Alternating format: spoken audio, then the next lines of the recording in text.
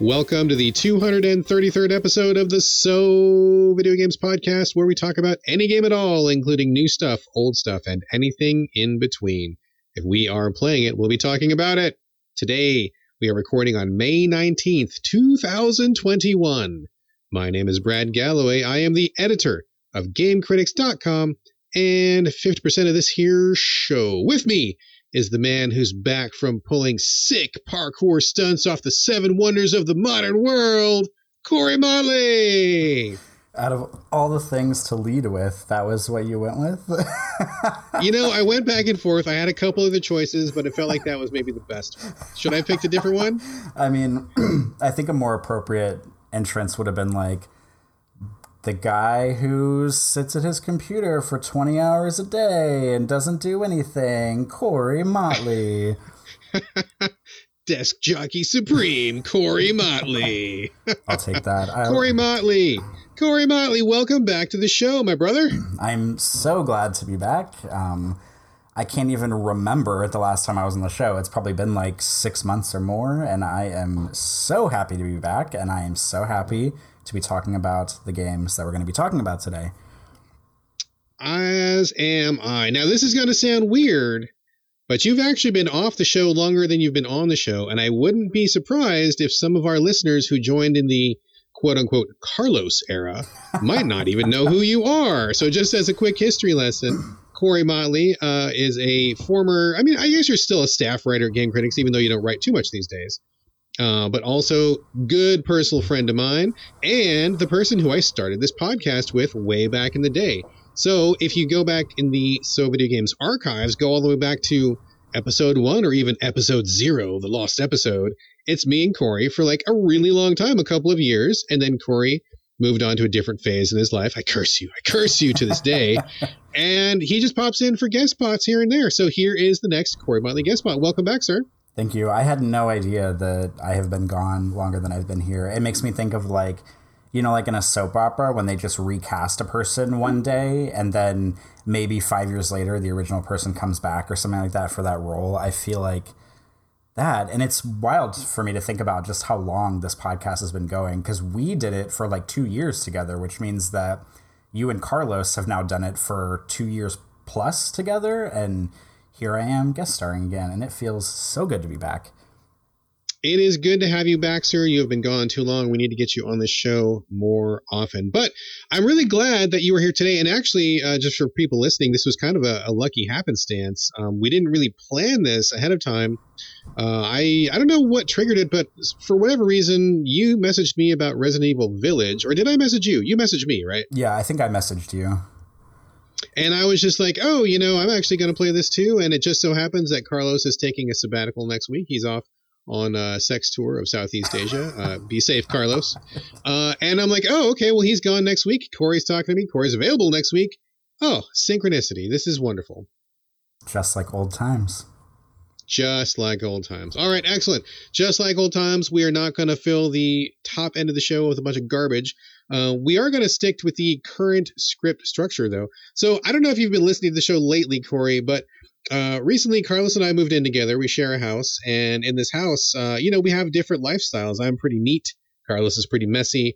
And in order to avoid domestic squabbles, we had a big roll of duct tape, and we put a strip of duct tape down the middle of our living room. And we keep our house every week. He's got stuff on his side.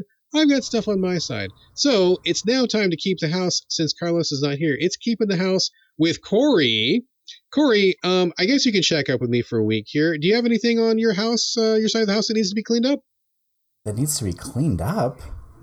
Any housekeeping to do? Any issues you want to bring to the table? Any grievances to air? Well, I aired all of my grievances in our pre-show chat before we started recording, so thank you for that. I have like one small video game related topic I can touch on right now. Is this an appropriate time to do it? This is absolutely appropriate. Please do.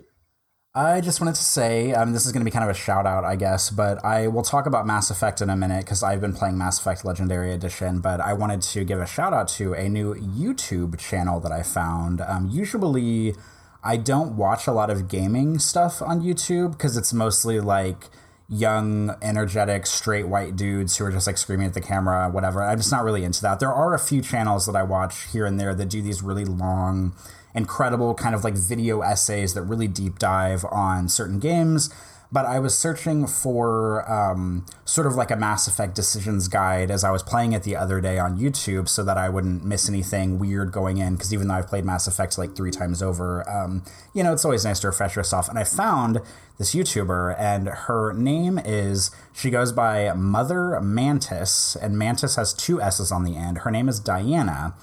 And she is, I think, a grandmother. She's definitely a mother. I think she might be a grandmother. She's like an older white lady. She's probably in her 50s. And this is going to sound so biased and sexist on my part, and I apologize for that. But when you think of gaming YouTubers, I certainly don't think of like older women of a certain age on YouTube. But not only is she like such a great demographic, because I feel like she even said in one of her videos that she feels like this unicorn because she didn't start really playing video games until she was, I think she said in like her late 30s or 40s or something, because she had children when she was younger and, spent a lot of time, raising them, obviously, and, kind of being the head of the household and all that. And so she got into gaming when her daughter, I think, recommended World of Warcraft to her. She said in one of her videos. And I just want to say, like, I've been watching her videos, and she is so cool. She's just like this older lady. She knows so much about Mass Effect. Pretty much, she only has maybe like 20 videos up on her channel. She's got about 2,000 subscribers so far. One of her videos, I think the video that I tuned into, the Decisions Guide, has like 35,000 views on it, which I think is pretty incredible for someone who's been, who hasn't been doing YouTube very long. But it's such a breath of fresh air to find someone like that on YouTube. And like, sometimes she has these little snippets in her videos of her like cooking like a pot roast or something. And it's so cool because she'll do like a little intro and she looks like she's making this delicious dinner. And then she'll cut to her like sitting down at her computer, and she like has like totally like a gamer bro like chair that she sits in for gaming. And she's like a PC gamer, and she like talked about upgrading her PC in one of her videos, and a bunch of her videos are about Mass Effect, and she like really deep dives on a bunch of stuff. And sometimes she drinks like whiskey while she's doing her videos. And she's just like, if just from watching one video of hers, I would have assumed that she had been making YouTube videos for years at this point, because she's really well spoken. She does an excellent job of cutting in gameplay footage of like over what she's talking about, and so you can tell she really thinks about stuff and writes everything down, and really, she's not flying by the seat of her pants. And I have a lot of respect for people who do that, because I'm always flying by the seat of my pants. So she's just very cool, and it's so nice to see that demographic like on YouTube, and her kind of gaining a little bit of traction, because like I said, most YouTubers in the gaming space are, I mean, at least I feel like, are sort of like juvenile, like white dudes, and they're just a lot to handle. But she's just very cool. She talked about how much she loves WoW and Mass Effect, and she talked about playing Dishonored in one of her videos, and I'm like dying for her to do a series on Dishonored, so I hope she does. And she just like was talking about like graphics cards and upgrading her CPU, and it's just like not what you would expect from looking at her. And I know that's kind of a terrible thing to say, but it's at the same time, it's just the most refreshing thing. So if you're interested in anything like that, I would highly recommend checking out her channel. Again, her name is Mother Mantis. She's very cool, just very well spoken, very knowledgeable about Mass Effect. She's got a bunch of videos about Mass Effect. Her videos are pretty short. I think they're like about 10 to 15 minutes long, so they're not a big time suck. But she's wonderful, and I cannot wait for her to keep uploading more stuff so I can watch it, because I really like her.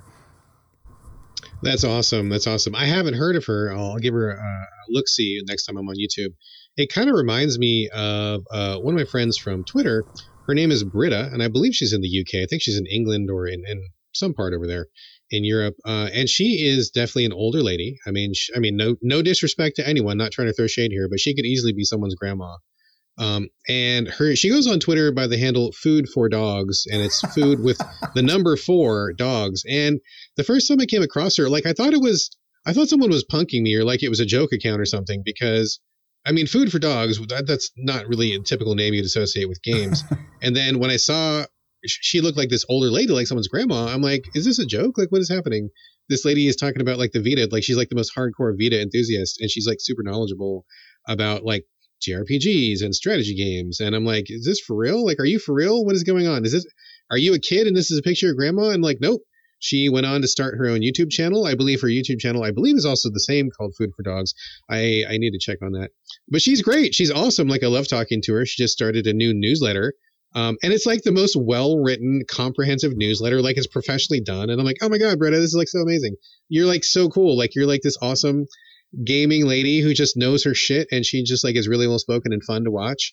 And it just is like, it's a totally different energy to watch a lady who is, again, I don't mean to be insulting, but like, of advanced age, who is not usually what we think of when we think of as like the hardest core gamer, and like seeing her just like know her shit, and she knows what she's talking about, and she's like all up on the latest news. And I'm like, man, this is fucking amazing. Like, it's so cool to talk with a human who is older than me, who also likes the same things that I do, which is, I mean, growing up, that was a very like rare circumstance. Like, I barely knew any grownups at all when I was a kid who liked games. I mean, it just wasn't a thing. Like, I come from the era where you were like this like no life loser nerd if you like games. I mean, of course that's changed a bit, but I mean, to have that relationship with someone who is older and it's pretty amazing. So it sounds like you've kind of got that same energy there. Yeah, definitely. I'm going to have to go look her up after we finish the podcast now, because she sounds wonderful. And Food for Dogs, that sounds like one of those, like, like the Can You Pet the Dog Twitter account. That's like what I think of when you say that. So knowing that that's her handle and that she's into games sounds amazing. I love Britta. So cool. And I'll have to definitely check out what Mother Mantis is what you said? Yes, Mother Mantis. I was going to say Mistress Mantis, but I think that's a different account. That's a different... we're going to look that up after the show. That's her OnlyFans account, actually. Everybody's got OnlyFans these days, dude. All right, so that is yours. Anything else? Any other tidbits on the side of your house that need to be cleaned up? I don't think so. I was trying to brainstorm about some little things I could talk about earlier, but I mean, that's about it. Other than, I mean, I don't know. I don't think we want to get all hard newsy, but there's been a lot of shit going on with, IGN and the Palestine and Israel conflict and their statement on it. And I don't really think we need to deep dive in that, but that whole situation is really fucked up from IGN's corporate, like entity that owns the company, like basically overruling them editorially. I've been following that pretty closely on Twitter, and it seems like a fucking mess, but it's weird to think about, like, when I was in college, IGN was always kind of like the biggest gaming site, but at the same time, I never associated it with like very sophisticated editorial work. It was kind of like lowest common denominator video games writing, in my opinion. And it seems like from the, I mean, it's been like 10 years since I've really checked in with IGN, but it really seems like they've come a long way, and it's nice. I still follow a handful of editors for, that work for IGN, and former editors and writers on Twitter, and just seeing them really get serious about like editorial ownership and journalism has been really refreshing, because I would expect that kind of behavior from, maybe a site like, I don't know, like Polygon or something that's like a little more sophisticated. But seeing that from IGN and seeing the community surround them and support them has been really refreshing. And it's been, I mean, who knows what's going to happen at this point, but there's always talks about news sites like unionizing and about editorial ownership. And this is such a serious topic happening right now. And seeing kind of the whole game space kind of rally around them has been really refreshing, and gives me a lot of hope for, sites that maybe I didn't think highly of in the past that now I have, a new appreciation for. It's interesting you bring that up for a number of reasons. I mean, number one, the So Videogames podcast, I think, is totally in support of Palestine and what the Palestinians are going through right now. We don't often swing political as just a matter of course, but I think that's definitely something worth talking about. The stuff that's going on over there is a horror show, and if there's anything that we can do to support those people, I think we should. But along with that, I think it's also kind of the changing face of the modern world. I mean, I can remember a time way back in the day when I would jump on Twitter, and the worst thing I would talk about is like whatever fucking stupid game was bothering me that day, or some stupid opinion that somebody dropped, and that would be like the thing of the day, right? I mean, the time when I could jump on Twitter and all I was worried about was game shit is like, it feels like a lifetime ago. Like, it's all about the Republicans, it's about the Middle East, it's about COVID, it's about whatever, Black Lives Matter, it's about trans rights. I mean, it's about so many things that are important and vital and things that we need to support. And we just don't live in a world where you can ignore that stuff anymore. Not if you have a conscience, and not if you want to be a good person. And I miss that time when all I had to think about was games, but at the same time, I am never going to close my eyes to those things, and I don't think that anybody should or can. And we can't really relax until we, have justice for people that deserve justice, have equal rights for people who deserve those rights, have safety and security for people who need it. And it's just a sign of the times that like so much shit is going down. We are living in such quote unquote interesting times right now that so much chaos and terror and badness, like in every country all around the world. Like you just can't look at games and pretend like the rest of the world isn't happening. So I know that, and we've gotten comments on this show, specifically to the show, saying, hey, we listen to your show because it's like our port in storm, right? Like whenever the world is getting too much, we listen to your show because it gives us like a break, right? Like we serve like, entertainment up, we give news up, we give jokes, we talk about games. And if somebody needs like an hour or two to just like disconnect from whatever horror they're facing in real life, like we're happy to do that. But at the same time, like we also can't pretend like that's not going on. So I'm really glad you brought that up. God, and I do also support all of the people who got shit on by the owners, like having their editorial power stripped away. Like, I think they even took down that post. And for those that don't know, it was the editors of that site put up a post supporting what's going on in Palestine. They also had a lot of links for like how you could give aid, like financial aid and other things. And I think it was like midnight that night that the owners of the site like took it down without letting the editorial team know. Super cowardly, super dastardly, like just really, really awful. And they, push back in response, and other sites around the internet have posted some of that same resources and same information in response and solidarity. So, man, crazy times right now. But yeah, we do support the Palestinians, and we do support people's editorial integrity to be able to stand up and talk about things like this. I mean, that's what free speech is all about, right? It's not about wanting to take off your mask whenever you feel like you don't want to wear a mask. It's not really about wearing a gun wherever you want to wear a gun. I mean, if you want to talk about what's an important right, I mean, being able to speak your mind without the government cracking down or without somebody else squashing that, especially when people are in need. I mean, that's what it's really all about as far as I'm concerned. Yeah, I agree. And yeah, I mean, I guess we did go off on a bit of a tangent, but there's something to be said for using this because I do the same thing with YouTube videos. When I need to check out, I will watch like, some 20-year-old girl do her makeup on YouTube, and that's like relaxing for me. And I understand why people would come to the show and want to be, and maybe wouldn't want to hear about this stuff. But at the same time, that shows, I mean, you at least have to like acknowledge the kind of privilege you have to be able to, just ignore that kind of stuff. But it is hard to try to stay involved with everything all the time, because I often sit at my computer and scroll through Twitter, and it seems like, for the past, like 5 years, to this day, it's like there's so many humanitarian crises going on across the world, and obviously within the United States at once, that it just feels so like incomprehensible and so difficult. It's like, what the fuck do you even do? Like, it's hard. I just feel numb a lot of the time, but I think it's at least worth bringing up, even if it feels like as an individual person you can't do a whole lot to really solve anything. But at least talking about it and promoting it from a platform that we have is something important that we can do. Yeah, I agree, man. I agree. I mean, and to your point, I mean, the ability to simply take a break and listen to a podcast, or even for us to be able to make a podcast, is definitely a privilege, man. There's a lot of people out there who don't even have a fucking place to live, or they're scared of getting bombs dropped on their head, or they don't have, electricity or running water. So how the world could they ever make a podcast? I mean, I definitely want to recognize that we do have privilege, and that we do have, a good situation in many ways. Even though it's not perfect here in America, we are definitely, better off than a lot of people who are not so fortunate around the world. So I think it's worth recognizing that. So yeah, I mean, it sucks because we are suffering from global issues, and yet we are individuals, and our power to affect change is fairly limited. I mean, it's like, it's frustrating to recognize these things, to see these things, and not be able to do really anything about it. It's just, we are in some dark times right now on multiple levels. So, I mean, definitely recognize that. I definitely recognize the feeling of stress, of fear, of being surrounded by this stuff all day long. I mean, they call it doom scrolling for a reason, right? Like, you go jump on Twitter.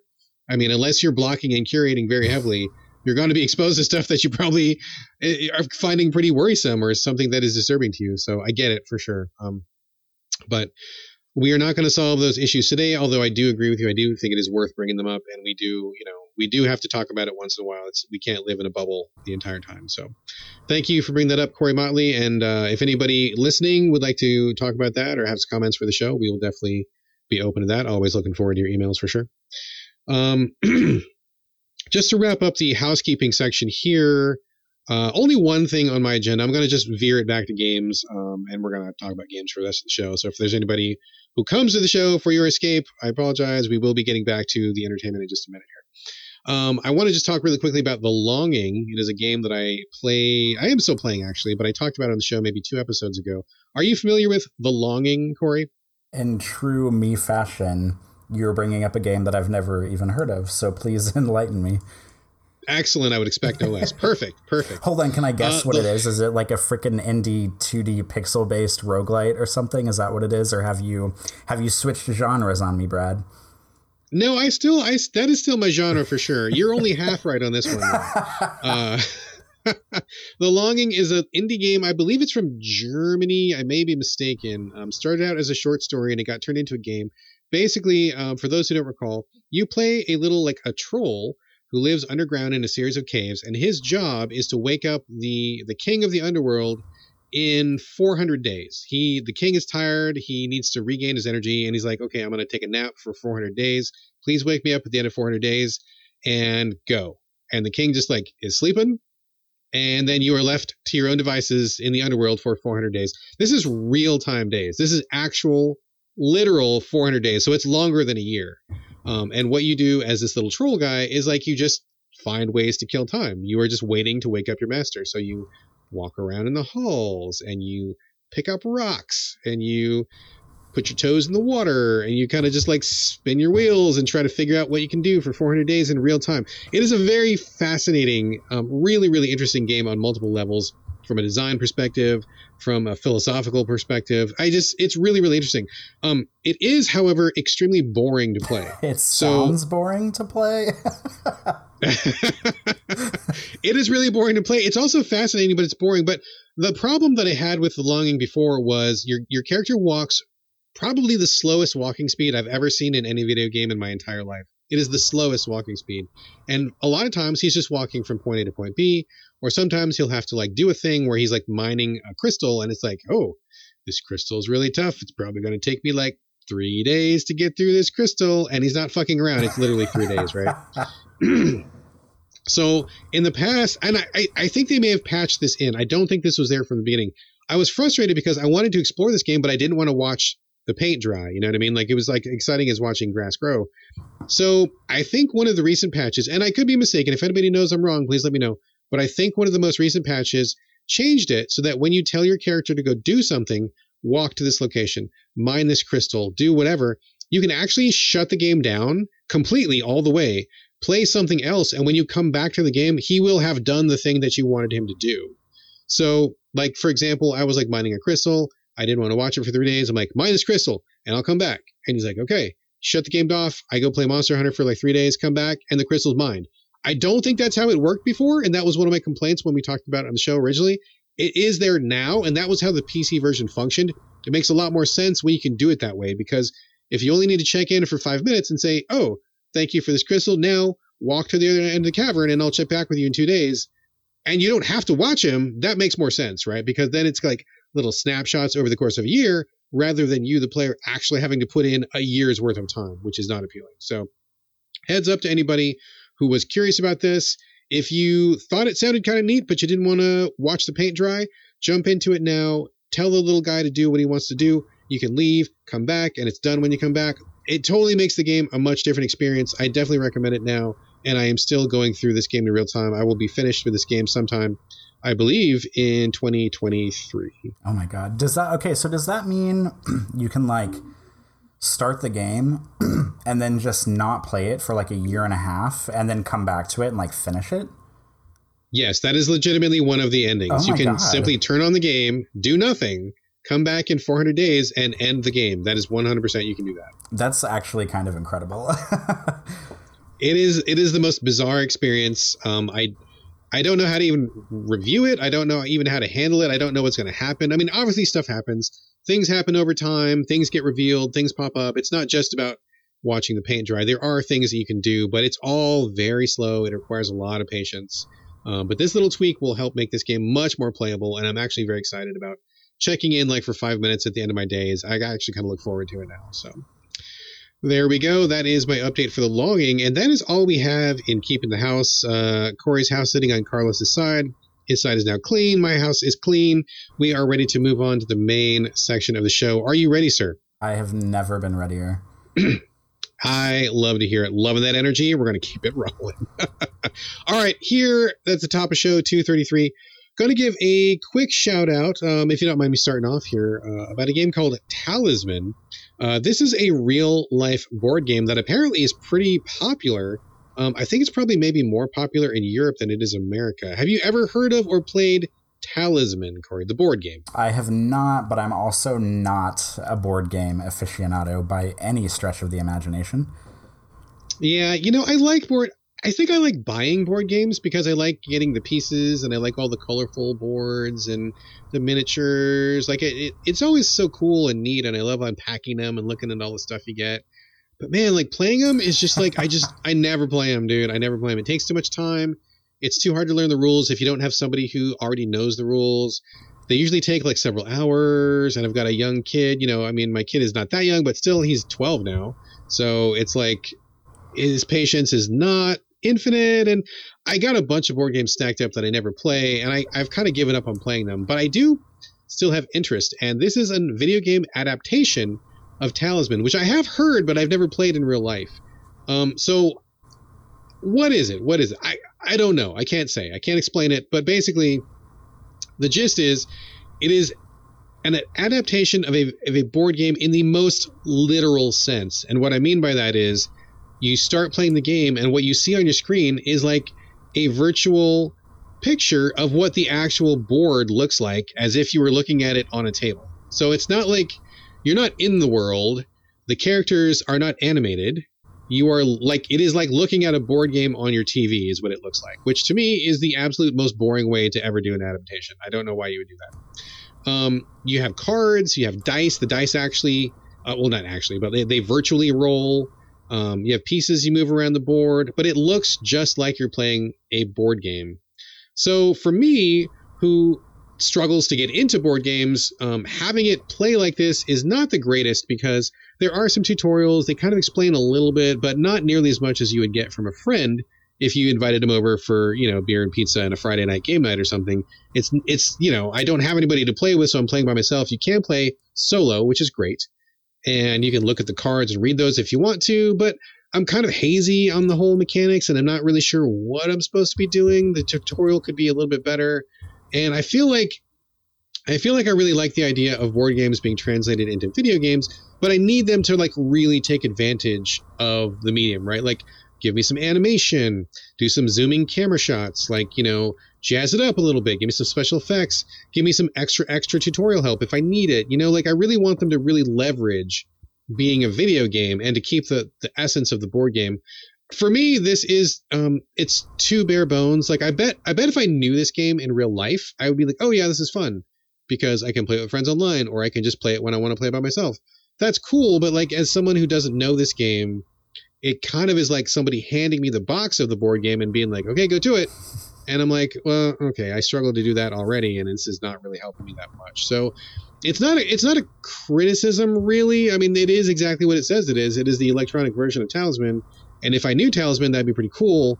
But as someone who needs a little bit more than that, I find it to be kind of lacking. And I wish that they had jazzed it up, right? Like action, explosions, or, a little bit more automation in some of the rules or something. So I kind of struggle with it. I think if you like Talisman out there, you might want to check into it. As for me, this is not the kind of adaptation I like, and I probably will not put too much more time into it.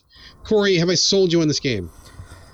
You have not, but the only way, I mean, I'm sure, like you said, for people that are familiar with the game, it's probably like cool to kind of have it in a virtual world. But yes, I think for me, like if I were into this, excuse me, this sounds like the kind of thing that would be cool if it were like a VR version and you could like sit and like your VR friends. Like, oh, see, now there's an idea. Yeah, that's an idea. Like you could pretend that you're like sitting around the table, and you could like use the controller, you know, to reach out and like move the pieces or whatever to roll the dice. Like that would sound like a fun way to kind of. And I mean, I guess I don't know if the game has like online multiplayer or whatever as it is, so maybe you can kind of do that. But I feel like this could be one of those cool, like, futuristic, like, VR things where, especially in, you know, the times we're living in now where, you know, we're in a pandemic and it's kind of frowned upon to have, like, gatherings or parties or whatever, like, a cool way to kind of sit down in a virtual space and play a game like this. But as is, with the way that you're describing it, it does not really sound like my bag. But I'm also not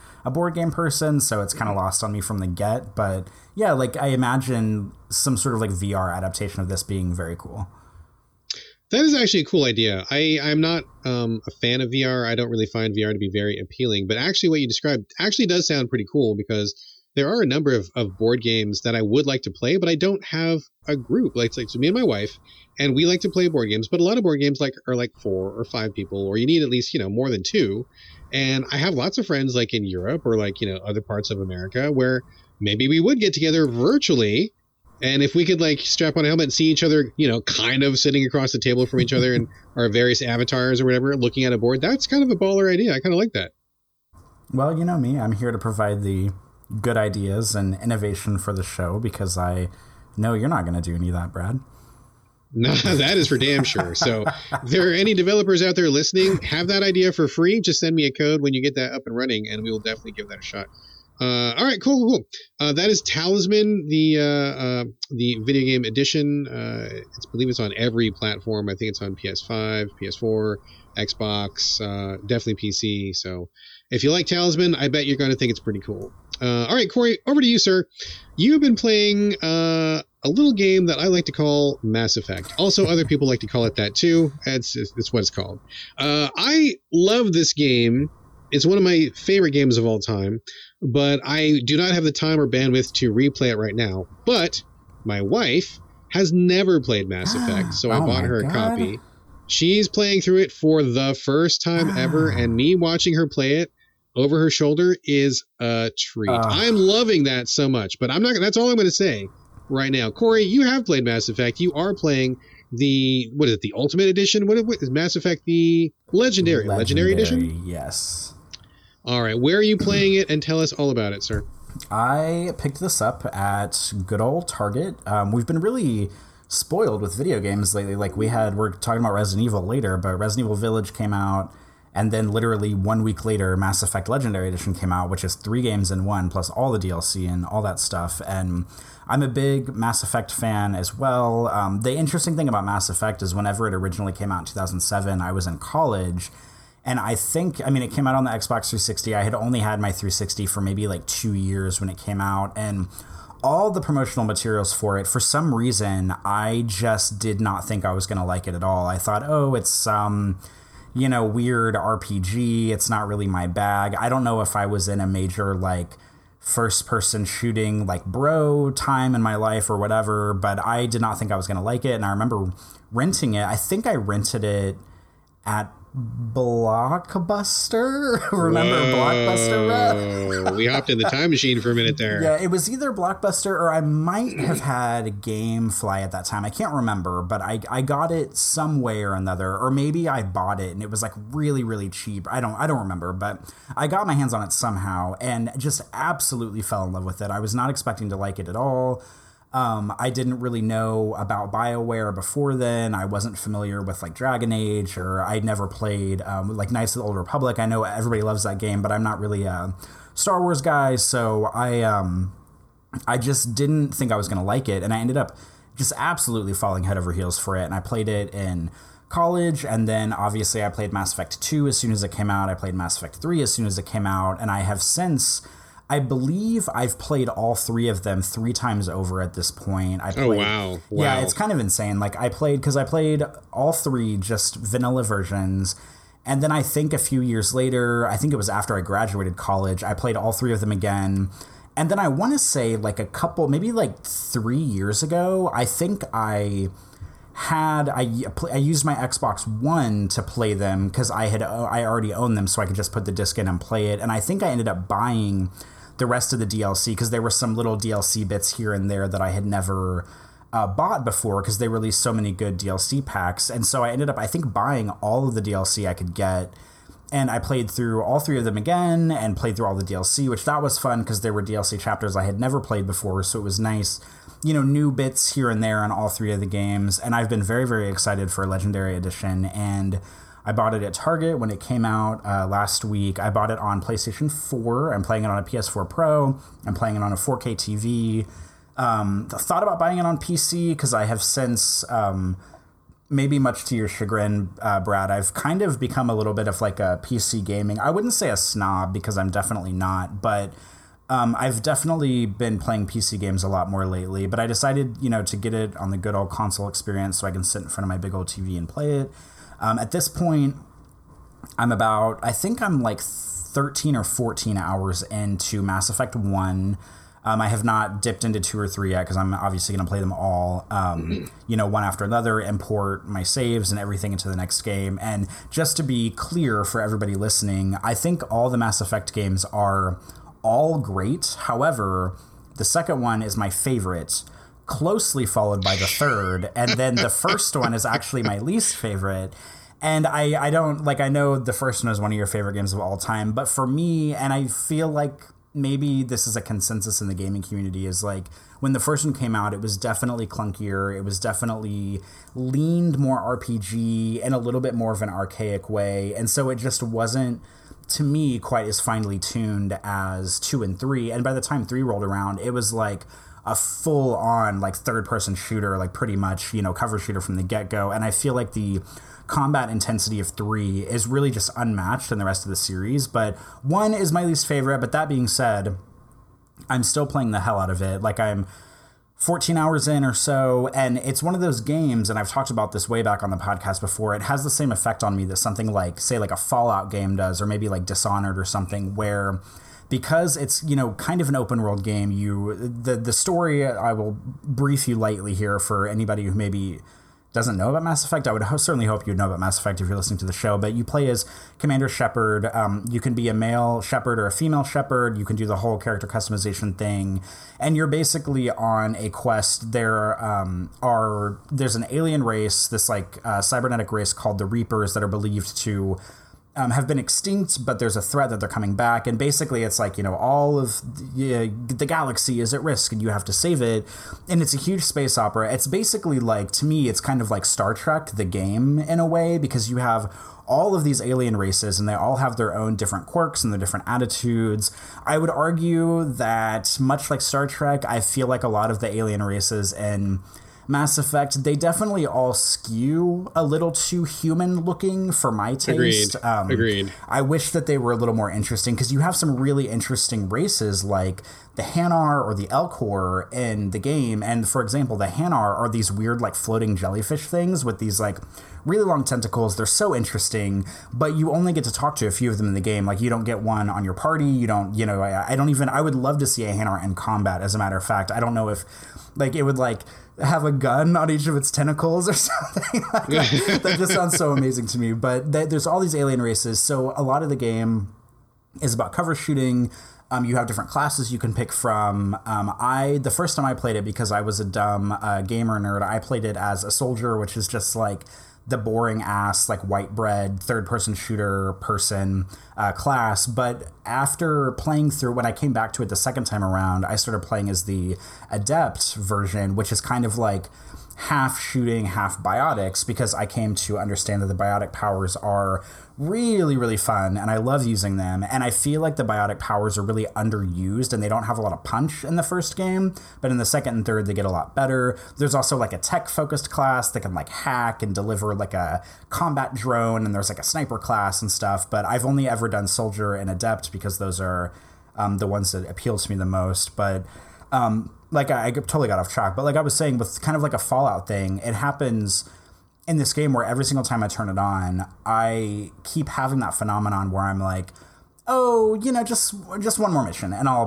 put it down. I'll save it and I'll stop it, and then I'll do the mission, and I'll be like, well, now that the mission's done, I have to go back to the Normandy, and that's the ship you're on. So like I go back to the Normandy, and then I'm like, well, while I'm here, like let me just check the galaxy map and see. And there's another mission, and I'm like, okay, one more, that's that. And then I drop down on a planet, and I take the Mako around and drive around, and I'm like, all right, let's explore this planet. And then I do like whatever missions on that planet, and then I'm like, okay, all right, I'll stop. When I get back to the Normandy, I'll stop. And then that goes on for about 4 hours, where I keep thinking that the next mission's going to be the last one. And even though and then it's like 3 o'clock in the morning, dude. Yeah, literally, like I've been up until like 3 in the morning playing it pretty much every night this week over the weekend. And it just has that beautiful kind of open world, but still finely tuned flow. Because when I say open world, it's not like a GTA where you're like on one big planet, you're just like driving or flying across town. You go to a bunch of different planets, and some of them you can land on, and you can drive around on this kind of like small acreage of area, and there's like things you can mine, and there's usually some kind of like secret base or some shit that you can go into and see what's going on. And it just really sucks you in. And there's a lot of great character work. Like you have a squad of people, and you can choose 2 to go with you on any mission. You can, depending on what kind of shepherd you are, you can romance different people, and those romance options can stretch through all 3 games if you play your cards right. And it's just, it's such a good game. But the Legendary Edition, I feel like I've been delivering such a huge preface on this, and I haven't even talked about the Legendary Edition yet, but I mean, long story short, the Legendary Edition is like everything I wanted it to be. It looks better. I was watching a handful of behind the scenes videos on like YouTube and stuff about some of the stuff that BioWare had done. And they actually, I mean, I wouldn't call this, it's definitely not like a remake, because all of the base mechanics are still there, but instead of just up-resing the textures and putting it back out, they've done a lot of really good tweaks under the hood where, there's a little bit of camera work that's different. The controls are a little bit different. Some of the areas, I guess, in the game, they've redesigned a little bit. Like they've removed some walls that now that they have the processing power on the new consoles, that they can render, I guess, larger areas. So I watched one, I think it was in like Novaria, this base on Novaria in the game, where there was like a room that had these walls up because on the Xbox 360 they couldn't like render the whole room, and now they've like taken those walls down and they've replaced like some lighting fixtures, and they've done a lot of like color grading in some of it, where I believe in the original version, the first mission on Eden Prime, the sky is kind of reddish and now it's more bluish, which that's definitely a taste thing. But I feel like unless you are, I mean, I played through these games 3 times and I can't even nail down like every single little thing, like visual enhancement, unless you have like just come off of playing the original version or this game like the back of your hand. I don't think you're really going to notice a bunch of the visual improvements, but they're definitely there. A lot of quality of life improvements that make the game run smoothly. However, there are still some bugs here and there. It has crashed completely on me one time, which was not fun, especially in the first game. Like I said, I haven't made it to 2 and 3, but in the first game, there's still some weird 2007 era stuff going on where like sometimes the game autosaves, but like I died at one point and I lost like 20 minutes of progress the other night because I thought for sure the game would autosave in one spot and it did not. That was really disappointing. Some of the movement is still a little sluggish. The facial animations, I mean, we're talking about 2007 level face animations here, so of course they're not going to be like Uncharted or whatever, but the face animations, right, like the textures on everybody look great, but the faces still look a little bit weird. And the first game, everybody looks kind of bug-eyed, like their eyes are open really wide and they all look weird. Yeah, totally. I had forgotten how rough they look in that first game. It was a little bit shocking, mildly shocking. Yeah, it's definitely kind of jarring, like because we're just so used to the way things look now. But I think the second and third games, kind of honed that in a little bit and made them look better. But I haven't gotten there yet, so we'll see. But I mean, it's playing mostly like butter. Really enjoying it. Plays well on the PS4 Pro. The only thing that I can kind of fault it at for a couple things.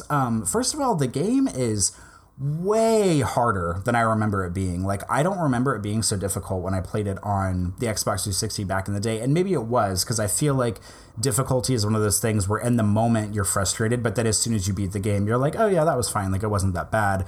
But I was playing on standard. I think there's 4 difficulty modes, and standard is like the second lowest one. And I swear, like every battle that I was getting in, like gunfight, I was dying like 5 or 6 times over every single time because the gameplay is just not finessed in a way that I think is appropriate, where it like wants to be a cover shooter. The first game has like a sticky cover system, but then you have really powerful enemies that will just rush you. And so the cover kind of becomes pointless because if the enemies are rushing you from both sides, it kind of defeats the purpose of it being a cover shooter. And then your squad mates, at least to me on standard difficulty, you can command them to do certain things, but I usually just let them act on their own.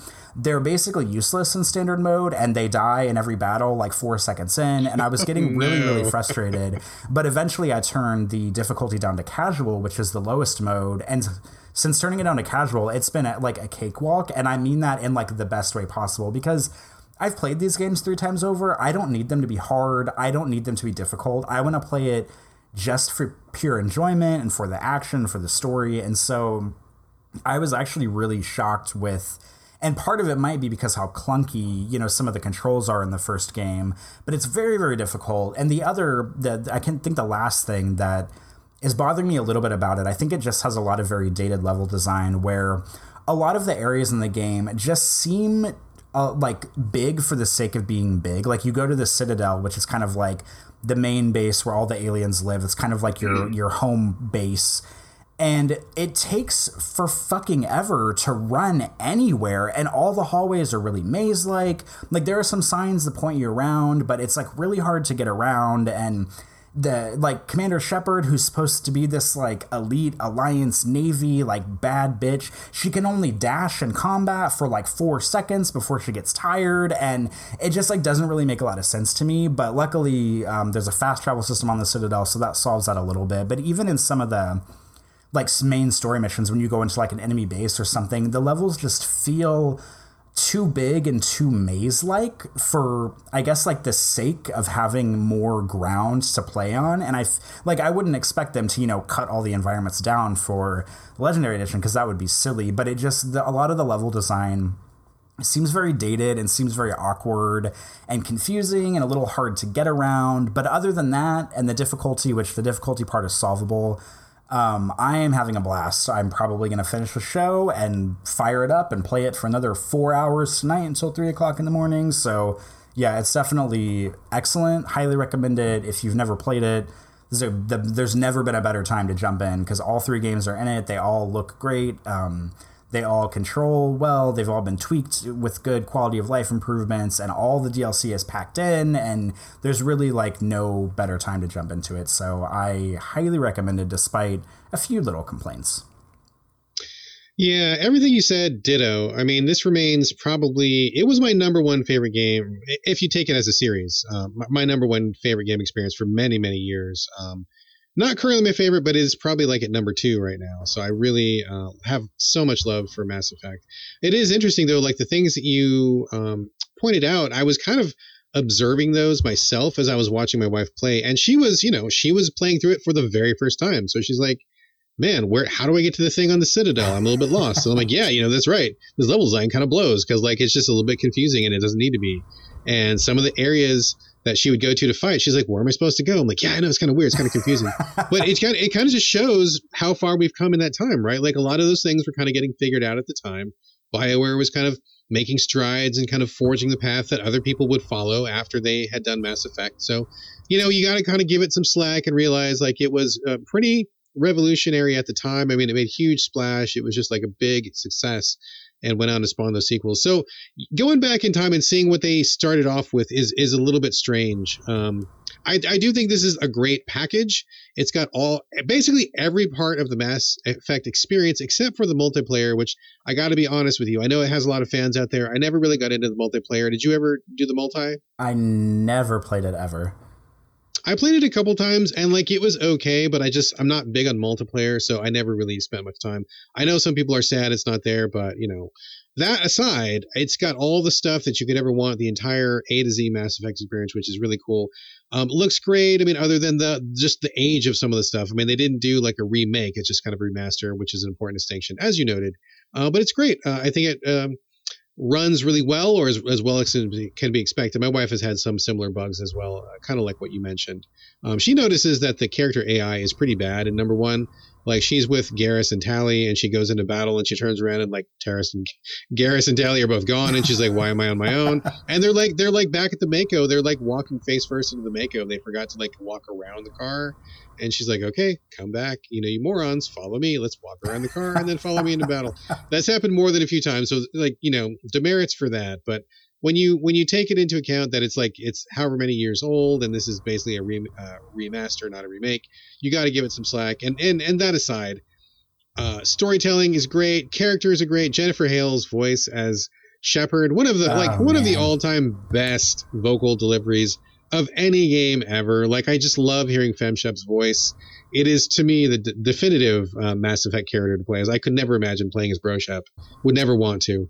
And I just think it's great. So if you have never played Mass Effect, and I know that there are people out there who would never have. I know there are. If you're listening to this podcast and you've never played Mass Effect, do yourself a favor, play through it. I think it's wonderful. Definitely still one of my favorite experiences of all time. Corey, sounds like you are still neck deep in this and loving it. So I think that's a thumbs up from both of us. Absolutely, 100%. And even though I told myself when I started 1 that I would crit path 1 just to get to 2 because it's my favorite one, you can bet your ass I'm still doing every single side mission in 1. So I'm going. You would be a monster if you didn't. How could you skip even a single side mission? I would be extremely disappointed if you did. And just for the sake of completion on this podcast, 2 is my least favorite Mass Effect. I like them all; they're all great, but 2 is my least favorite. Because number 1, they took the hardest jag into doing the cover shooting stuff. I felt like it was very jarring that they went from being kind of open and exploration to like they took away the Mako, they took away a lot of the side stuff, they took away a lot of the gear systems that I liked. Like they dropped a lot of the RPG stuff that I really liked about number 1. And I mean, perfectly honest, like while the last mission in Mass Effect 2 is like fucking amazing, the story in Mass Effect 2 sucks, and the last boss is a joke. It is a joke. You cannot tell me you can take that last boss seriously, dude. But what makes it good though, and what people like about it, and I'm guessing what you like about it, is the side stories. Like they really doubled down or even tripled down on the side stories with your characters. So like all the loyalty missions are like amazing. The characters are amazing. The time on the Normandy is amazing. Like that part is ace. Like that is super good, and that's what makes it good.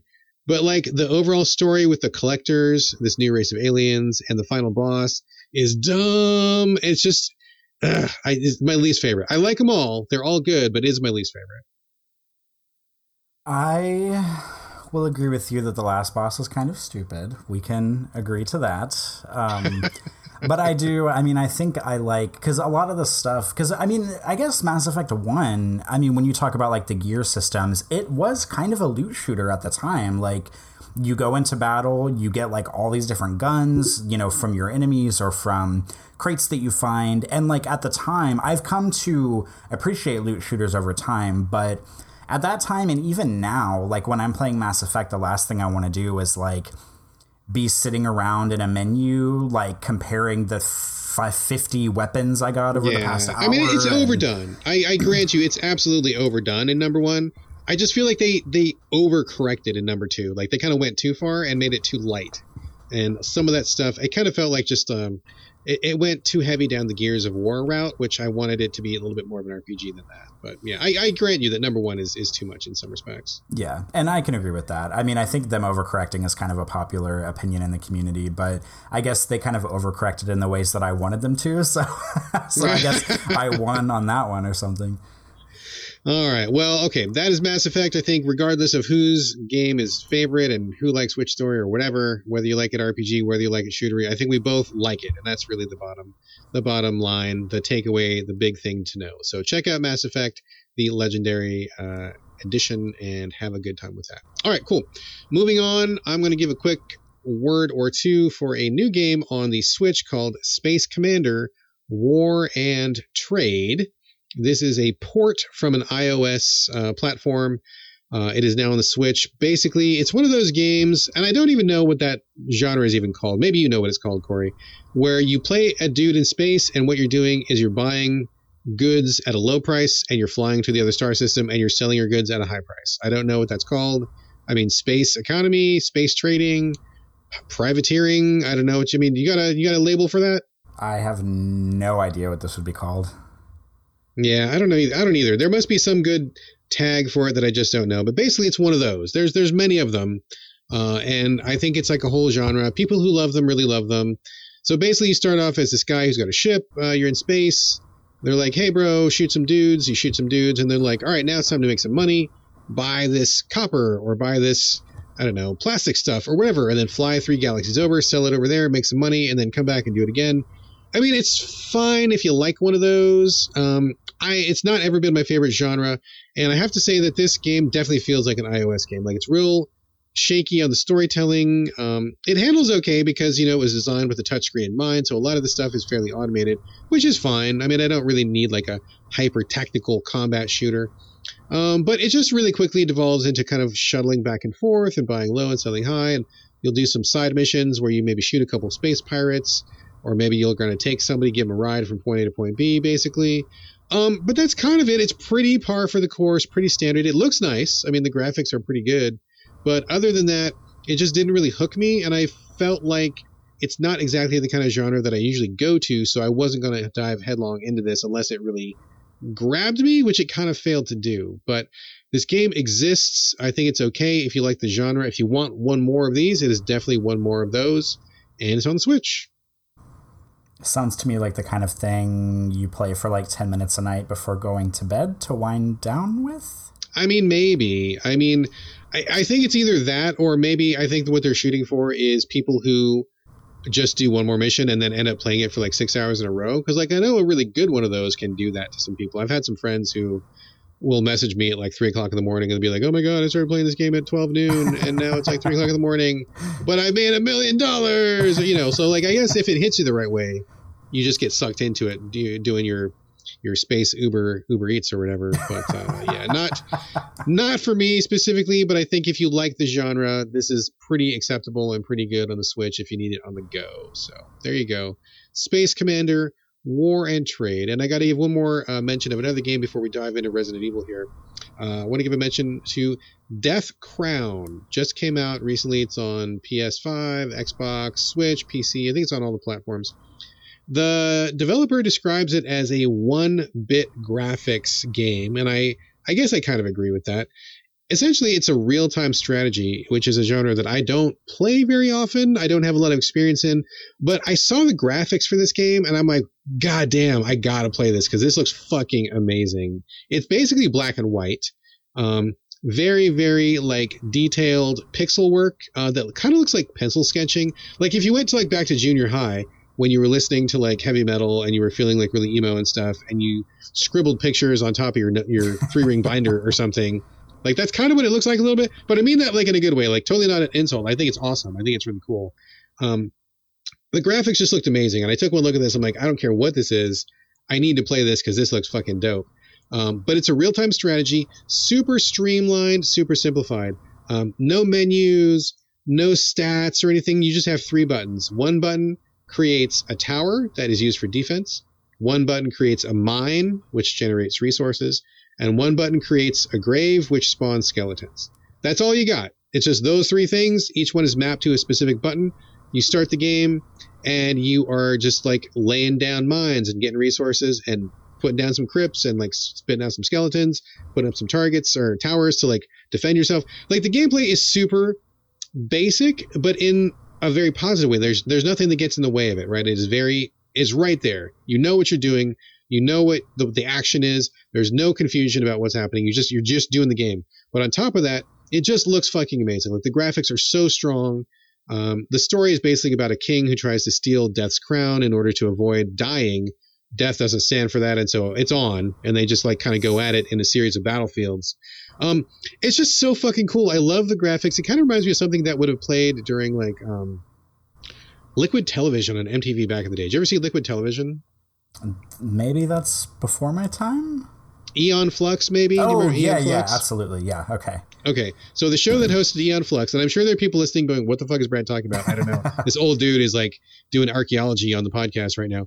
Look up Liquid Television. It was a show that was on MTV, pretty edgy animation back in the day, and they were host to a show called Eon Flux, which was also like super popular when it came out, about a super special female secret agent who got killed at the end of every episode. It was pretty mind-bending and nuts. But like the reason I bring up those influences is because this game kind of gives me those same vibes of like really edgy, kind of dark, like nihilistic even a little bit, and just like not super friendly in a way, but like in a good way where like it's just really like it's doing its own thing and it's all about skeletons and death. And I kind of imagine like a heavy metal soundtrack playing in the background, even though there's not. But I just love the vibe of it. Like it's just really working for me, like aesthetically. The gameplay is super streamlined. I think it looks dope. And I gotta say, this might shock you a little bit, Corey, but I finished the game. It's a pretty short play. I mean, you can probably get through all the levels in about, I don't know, 2 or 3 hours, something like that. Finished the game. What did I do after I finished the game? I immediately restarted and finished the game again. Oh my God. God. Back-to-back plays. I never do that, dude. Have you ever? I literally never do that. I never do that. And I just had such a great time playing this game. Like, I just thought it was so fun to play, and the visuals were so strong, and I just really liked the vibe, and I just was like, man, I rolled credits, but I just want to play this again, and I totally fucking played it again. I never do that, and I think this game is great. I love Death Crown. I just think it's so cool and so neat and so unique, and I'm really glad that I spent time with it. Well, that sounds good. The only thing, I don't really have much of a response to this other than I'm shocked that you started playing it again, but the only thing whenever you were talking about that game that really threw me for a loop was when you were like, and the last button raises skeletons. I was not expecting that. You got to have your soldiers, and if you're playing as Death, I mean, that's what you got. You got skeletons, I suppose. So anyway, I love Death Crown. I think it's super great. I think it's out for like $15, maybe it's $12. My one word of warning is don't play it on the Switch because these graphics are meant to be on a bigger screen. It does not translate well to the Switch. Like, you'll be able to play it, but you're not going to have the optimal experience. Don't do it on a small screen. Play it on like your TVs or get it on the Xbox or the PS5 or PC, whatever. Don't do it on Switch. Other than that, I love it. I give it a huge thumbs up. That is Death Crown, available now. Okay, that's all the stuff we had to get through. Now we are on to the main event, and the reason you texted me and got on the show in the first place, Resident Evil Village. And it feels weird to me to not say Resident Evil 8, although people do call it that. But they play that little game in the font where the V-I-L, or is it, or no, it's I-L-L. No, wait. Roman numerals, my enemy. It's V-I-L-L is a different color than the rest. And if you look at the color, then it's 8 in Roman numerals. God, I'm such an idiot. People know that I don't know Roman numerals now. I'm ashamed. So Resident Evil 8, also known as Resident Evil Village. Corey, I know that you were probably going to play this. You like the horror games a lot more than I do. I'm not surprised that you played this. I am surprised that I play this because I don't do horror games. I don't like being scared. I don't enjoy those kind of things. I did not play Resident Evil 7. And I don't really do anything that's spooky. But the FOMO on this one was real strong. I mean, number one, I'm a sucker for big girls. I do love a big girl. And it's got the biggest girl of them all in this game. And I'm like, well, how can I say no to that? That's hard for me to say no to. I am on record as liking big girls. Other than that, I mean, everybody in the world was talking about it and everybody seemed to be having a really good time. And I just started feeling like really lonely and sad. And I'm like, man, everybody's playing this game except for me. And I kind of don't think I would like it, but maybe I should try it. And I caved against my better judgment. I didn't think I should, but I did. And I got to say, I ended up having a pretty great time with it. So I am very excited to talk about Resident Evil Village with you, my good friend. I'm going to turn this over to you. Why don't you give us a quick nutshell about what this game is about? Oh, also, let me lay down on the ground rules. I apologize. I apologize to everybody. I apologize most specifically to you, Corey. We're going to do this in Experience Points podcast fashion. Shout out to George Albor and Scott Juster of the Experience Points podcast. I'm a big fan of their work. I love their show. If you have never listened to their show, give them a listen. They do a great show. But I love what they do, and I'm stealing it right here and now. So we're going to first talk about Resident Evil in just the generalities, like the mechanics, the basic premise, the action, what it feels like. We're going to give thumbs up, thumbs down. Do we like this? Do we not like it? We're not going to spoil anything, but we will get to about halfway in the chat, and then I will say spoiler warning. And from that point forward, we will talk about the story beats that are spoiler heavy, twists and turns, surprises, anything like that. So if you're not playing Village yet and you think you're gonna, listen to the first part of this podcast right now. We're going to talk about just general stuff, no spoilers. And then you can bounce when I give you the spoiler warning, and then you'll just get, the basic experience. Come back to the show when you played it, and see what we thought about the rest. And of course, if you don't care about being spoiled, or if you've already listened to the show, feel free to ignore the warning and just listen to the whole thing. But for right now, Resident Evil Village, you are safe. There's no spoilers right now. It's just general stuff. So, Corey, keep it spoiler-free for the moment, and let's talk about Village. All right, that is something that I can agree to. Let me set the scene for the game. So this is going to be a little weird because, like you said, you haven't played 7, and Village is a direct sequel to 7. And 7, as those might remember, kind of set a new... I don't even know what the word is. It took Resident Evil in a bit of a different direction because Resident Evil has always traditionally been a third-person survival horror game. Obviously started back with the original Resident Evil with fixed cameras. It was much more horror-focused. It was much more puzzle-y, and then as the games went on, most notably with 4, they became more action-packed, and so 4, 5, and 6 were more like pretty much like over-the-shoulder third-person shooters pretty much, and 6 was this whole ridiculous Hollywood blockbuster with zombies action game, which I stand by it being like pretty good, but there's a lot of like bad shit in it, and I feel like 6 gets a little bit of a bad rap, but whatever. It's like my least favorite of the modern ones, but I still think it's fine. And then 7 kind of took a whole new direction for the series. It was the game is in first person, which to be I guess accurate, it's not the first Resident Evil that's been in first person, but it's the first Resident Evil that's not like a light gun-esque first person. So this one is the first big budget mainline series game that was in first person. Definitely. So it definitely took a lot of inspiration from, something like PT or Outlast, where 7 is much more... I'm not going to give too much away because I don't want to spoil this either, but 7 is just much more... It's kind of a return to classic Resident Evil. A lot of it takes place in like a house, much like the mansion from the old Resident Evil, and it's a little more puzzle based, but it's a lot more kind of cramped and kind of focused and kind of intense and dank and gross, and it's wonderful. I love Resident Evil 7. I have some pretty big issues with the story, but we're not going to get into that here. But the gameplay, when the game cutscenes and stuff get out of its own way, the gameplay is like marvelous. I've played it, I think, like 3 times over on PlayStation 4. Wow, I've played it 2 times over on PC, oddly enough. Oh my god, you played it 5 fucking times? I've played it several times, and there's a really good DLC for it. Chris Redfield appears in the game, and he has his own DLC chapter, which I think is a really great DLC. But even though Chris is in it, he's very much divorced kind of from all of the crap that Chris Redfield has been in, because it's kind of this new weird chapter. Basically the game, you're in Louisiana, which is interesting because I live in Louisiana. You're in a fictional town of Louisiana. You play as a guy named Ethan, who is what I can only describe as the untoasted white bread of Resident Evil video game protagonists. You are not kidding. He is without a doubt the most bland, boring, obvious, dumb, just run of the mill. Like, I swear the guys at Capcom... He looks like a Bitcoin investor is what he looks like to me. Yeah, he does. He's just so boring, but that's kind of beside the point. But basically, he's happily married to his wife named Mia. She somehow gets kidnapped. The premise of it is very Silent Hill 2-esque, actually, because he thinks she's dead, and then a few years later he gets this random like video message from her in his email or something, and so she's like, help, I'm in Louisiana, come save me or whatever. And so he treks across the country to go to Louisiana. It turns out that there's this family of kind of like these very strange, like backwoods kind of hillbilly people that he thinks have taken her hostage. And of course, there's, some kind of biohazard thing that comes into play because it's a Resident Evil game. So of course, there's something like that in it.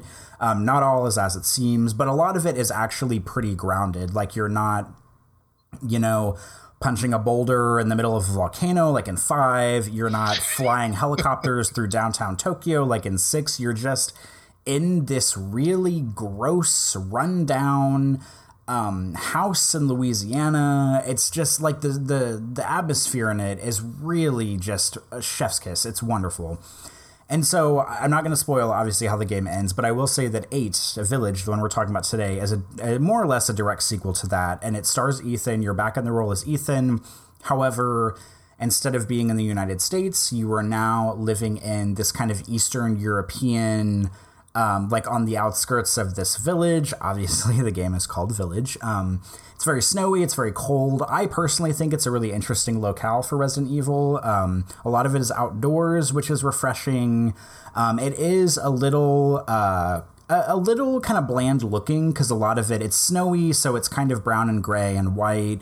But at the same time, like, I wouldn't expect, like, Resident Evil, other than maybe 5, aren't really known for being like colorful and neon or whatever. So I can kind of let that slide.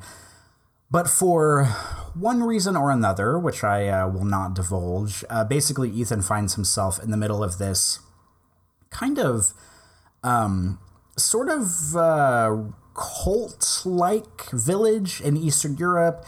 He's on his own. He's trying to fight to save someone or figure out kind of how to both save a person he's after and get out of the village and survive. Basically, there are different types of monsters around, and as Brad mentioned, there is the giant vampire lady who's in it, which much buzz was made about her. I think Capcom really kind of accidentally struck gold with introducing her in marketing materials because she has been memed to hell and back at this point, and I think for good reason. Like, sometimes that kind of stuff annoys me with marketing, but I really think the audience just kind of ran with it. Oh, dude, the hentai game is so strong, let me tell you. So, like, basically he ends up in this village, and I don't know how much I want to divulge here. I feel like I'm going to, like, stop here. Yeah, just stop right here, because we're going to accidentally spoil something. But yeah, that's he's a good in the enough village. thing. He's fighting to get out. He might or might not be trying to save someone. There might or might not be some kind of cult happening. I've seen this comparison a lot, and I agree with it, that Village is kind of like the perfect middle ground between 4 and 7, which I think that's a pretty apt description. Brad, you can elaborate if you think so or not, but I came away from this really liking it, and we can get into some details in a second, but I thought this game was it was like everything I wanted it to be, more or less. I was rarely disappointed, really enjoyed it. Definitely a little more action focused. 7 is a little more claustrophobic and horror focused.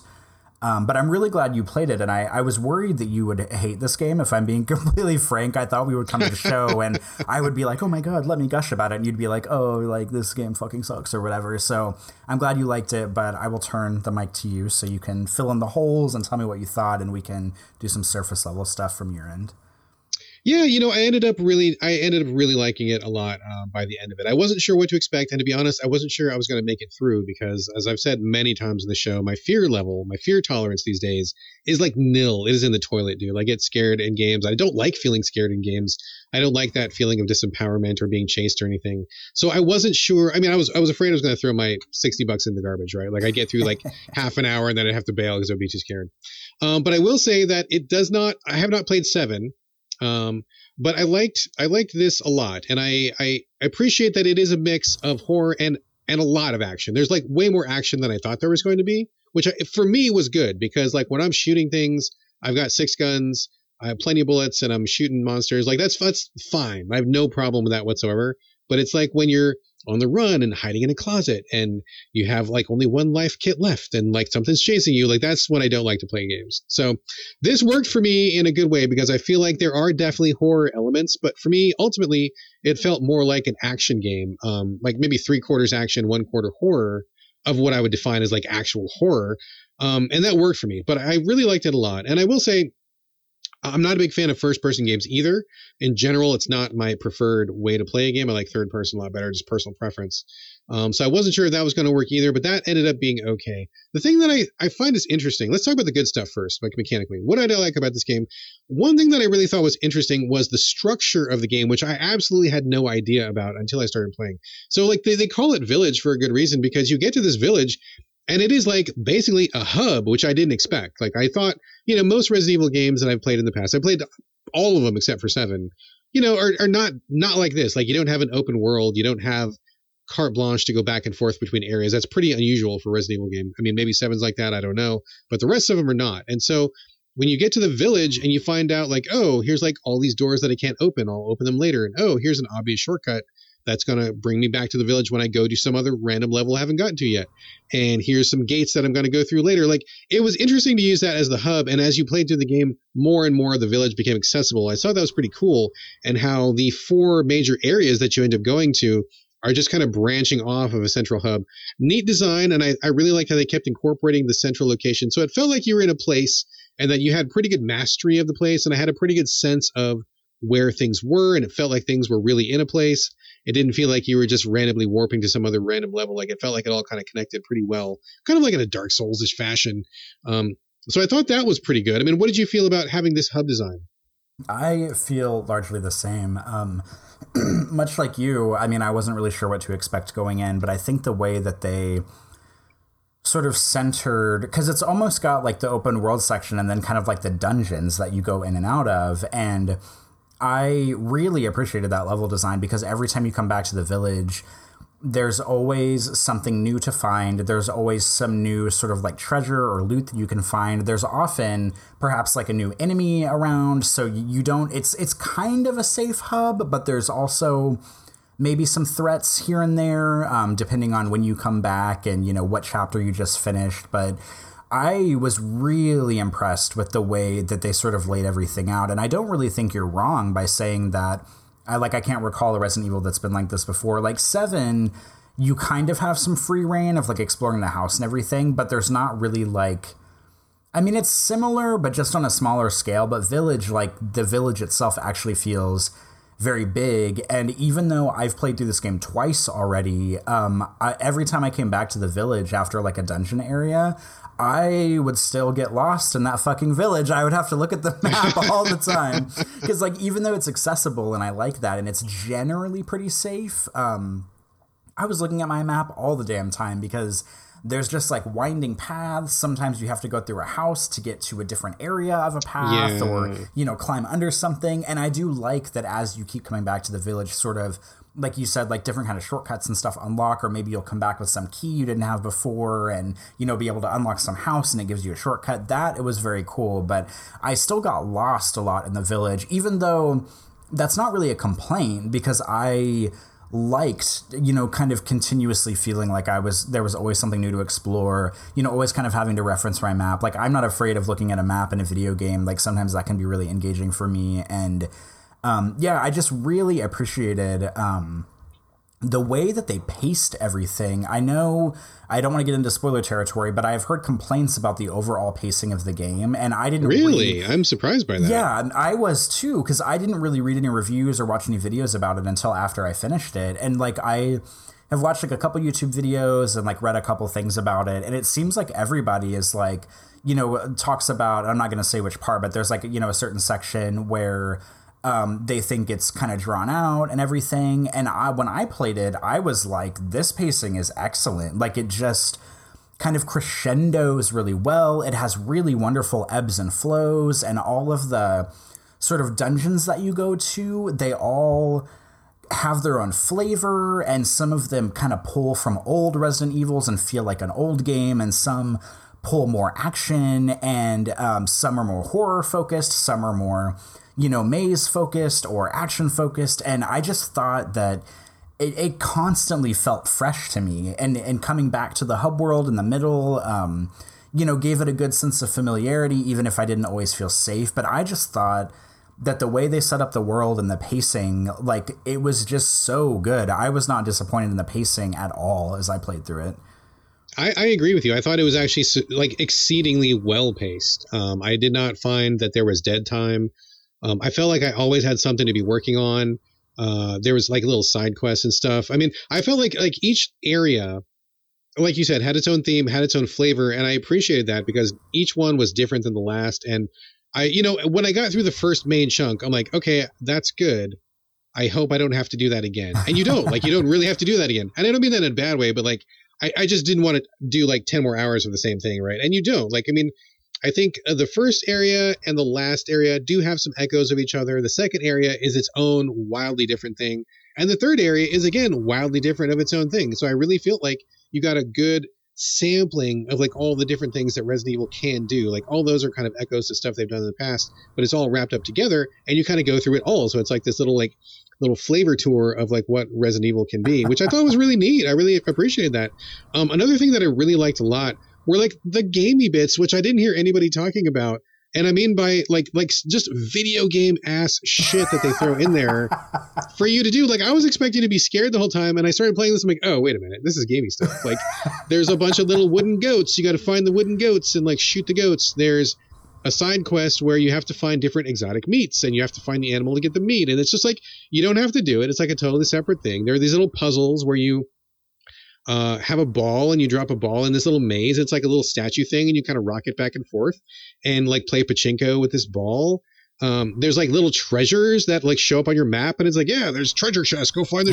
I mean, it's gamey ass shit, dude. Like you can't be peeing your pants with fear when you're like, oh, I'm doing a ball puzzle and I shot a wooden goat and I'm going to find a treasure chest. Like they do these little side areas which are not required, and you can just do them if you want to. And I thought that was so cool, like just doing like these little micro side quests for like a better gun or some reward or something, kind of like engaged the gameplay aspect of my brain, where I wasn't living in the whole, I am in this experience and I am immersed and I am scared. It was just like, oh, I'm doing stuff with agency, and I'm choosing to go into this fight because I know I'm going to get a good reward, and I'm going back and forth and doing like all these little extras that I think they're kind of just fun. Like they're just fun. They're not scary. They're not gross. They're just something to do. I really liked those bits. How did you feel about those? Yeah, I really like those too. And that kind of like echoes what I was saying about, because a lot of that stuff kind of happens in the hub world when you come back to it. So it's like after you've been through either maybe like an intense like exploration dungeon, or like an intense like kind of scary dungeon, or maybe like a really action focused dungeon,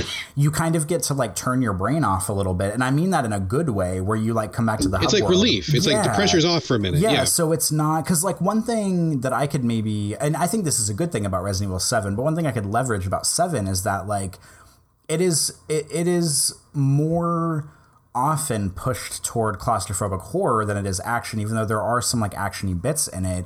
And I appreciate that, because I mean, I like horror games a lot more than you do. So I like the feeling of, constantly checking the corners, constantly moving slowly because I'm scared about what's going to be in front of me, and, monitoring my ammo and all that stuff. But Village kind of brought these different I don't know, like genres together, where it's like once you're finished with this kind of like really arduous dungeon area, you come out of it and you can just like play the fucking game, and like go explore stuff and like kind of be silly. And I also really liked that they brought the weapons vendor back, although I mean there's a whole discussion to be had about how grotesque and inappropriate the shopkeeper is in the game, but the fact that they brought back the shop where you have like all these guns at your disposal, because 7 there was a much tighter focus on only having like like 2 handguns and like 1 or 2 shotguns, but in this game it's like you've got the choice as you play through the whole game of having like several pistols, several shotguns, and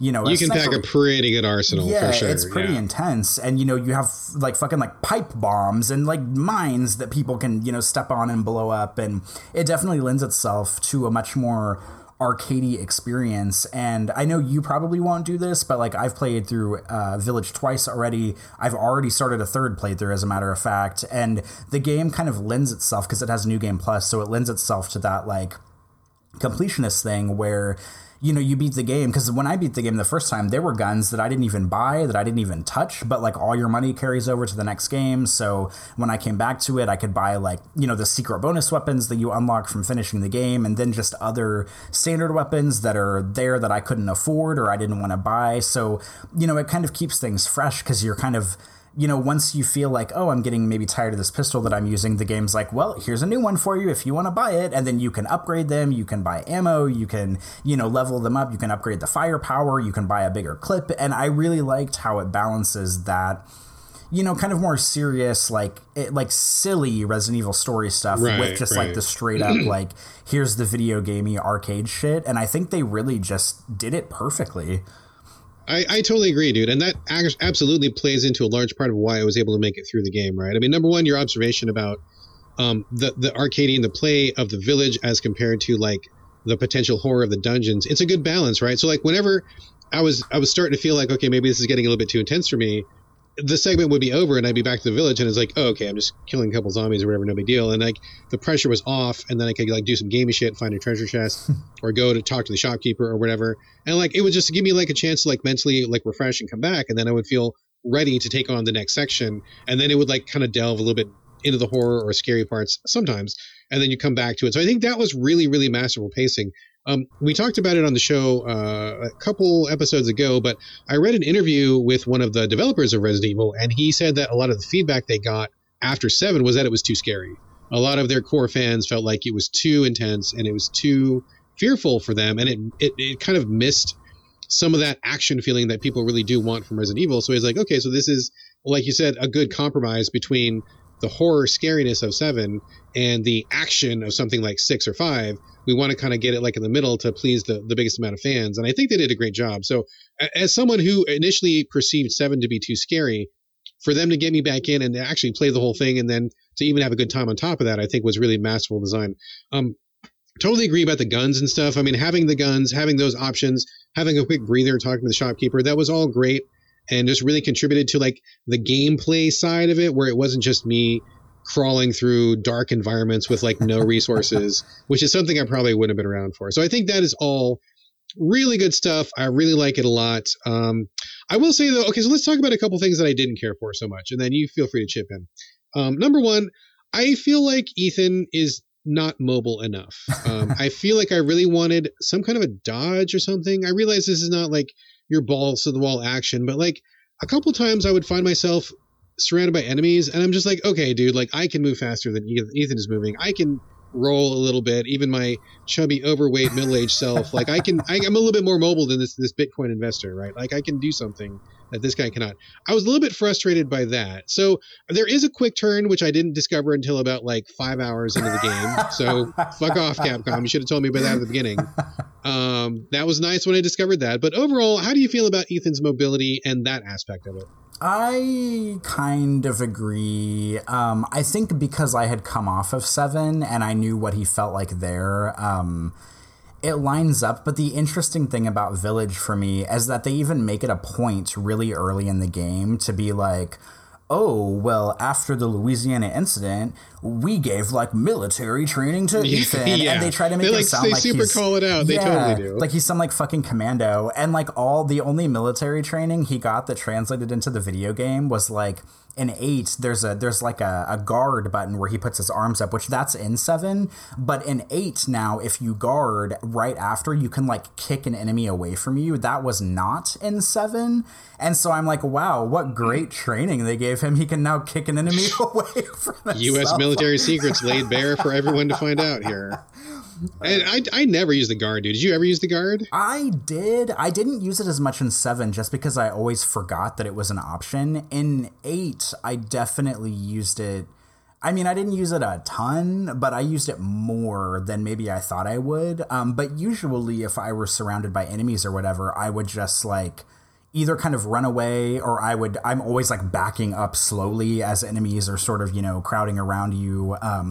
Because I noticed that this, like there was kind of an enemy behavior pattern where there was a thing where like, if an enemy was coming toward you, because it kind of does the thing that like 4 does, where the enemies will kind of run up to you, but then they will slow down because they're not just going to like run up and cut your head off. But so they give you a little bit of breathing room, but they still move erratically enough to make them difficult to aim on, which I think is great. But I would notice that as enemies were coming into me, as long as I was like slowly backing away from them, their first strike would like never hit me. Like they would always hit the ground in front of me. Oh, interesting. So, okay. Especially with more of like the zombie-ish enemies. With the lichen dudes, those were a little bit different. They would sometimes just run up and like bite my hand off. But with the skeleton-y dudes, they would pretty much like always give like a giant swing of their sword, or if they have a weapon in their hand.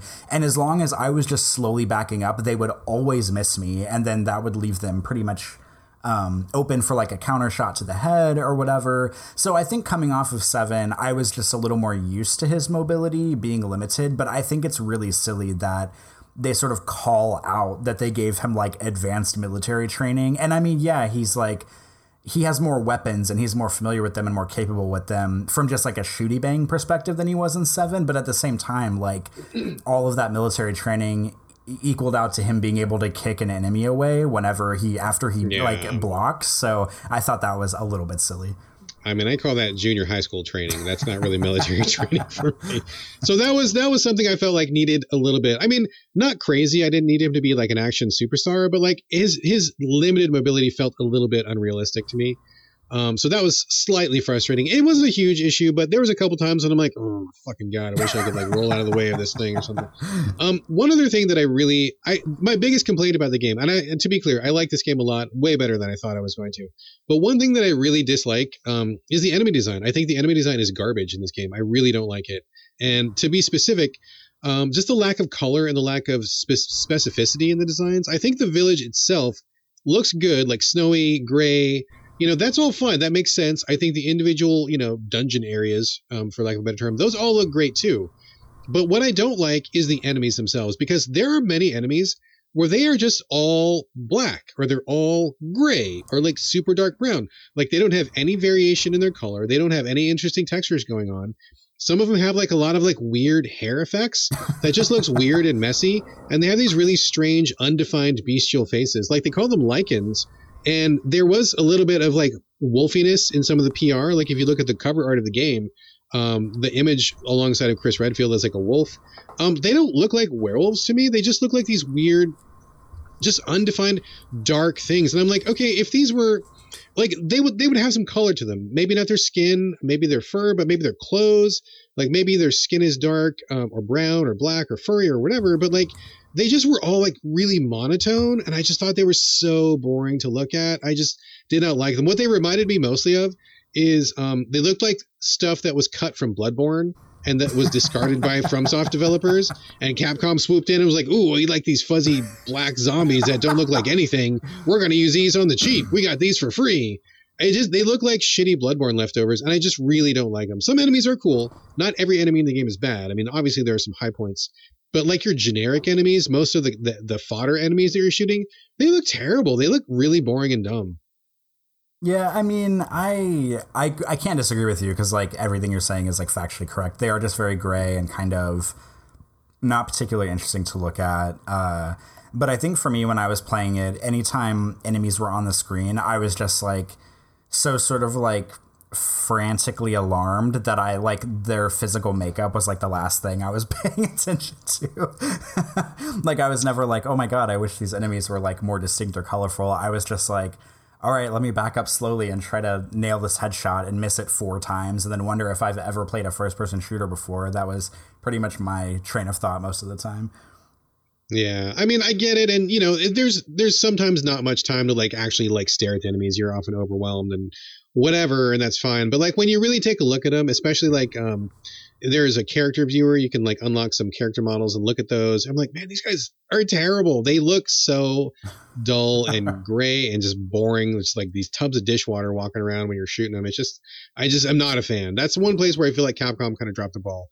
But other than that, I think it's okay. Any complaints that you have about the game before we get into spoiler territory here? I just want to say, if you're disappointed with the enemy design in 8, when you go back to play 7, prepare to be like let down extra hard. I won't spoil it, but you're gonna play 7 and be like, what the fuck even are these enemies? Because they're on another level, below sea level of being interesting. But the only other complaint, and I can't really say a lot, I mean, I probably have other complaints, I'm just not super duper thinking of them right now, is but the one that comes to mind is and I can't say that much because it'll get into spoiler territory, but I just kind of think the overall story of the game, and I mean, Resident Evil is not known for having the best stories on the planet. In fact, most of the games, the stories are like pretty fucking dumb.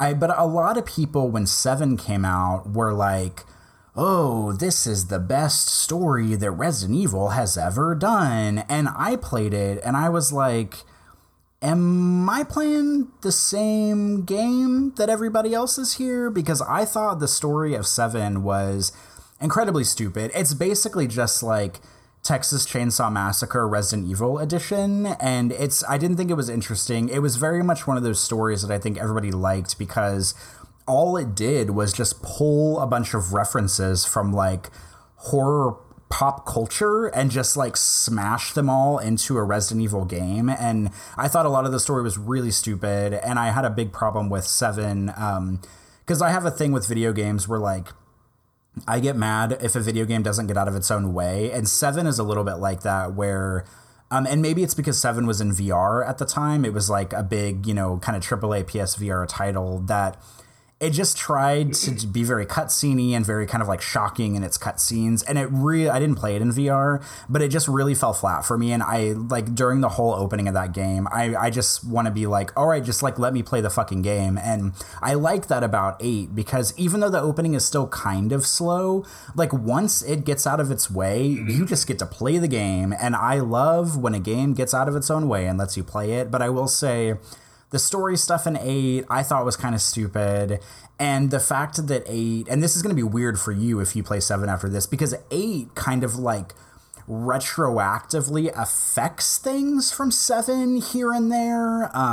So they come together as a good package in that way. But that also didn't mean I came away from 8 necessarily satisfied with the decisions they made. So the story, I was like, I could kind of take it or leave it. And plus Ethan being like literally the most uninteresting video game protagonist I've played as in recent memory certainly does not help. But the overall story, I was just like, I could, take it or leave it. Fair enough. We can talk about this more in the spoiler section.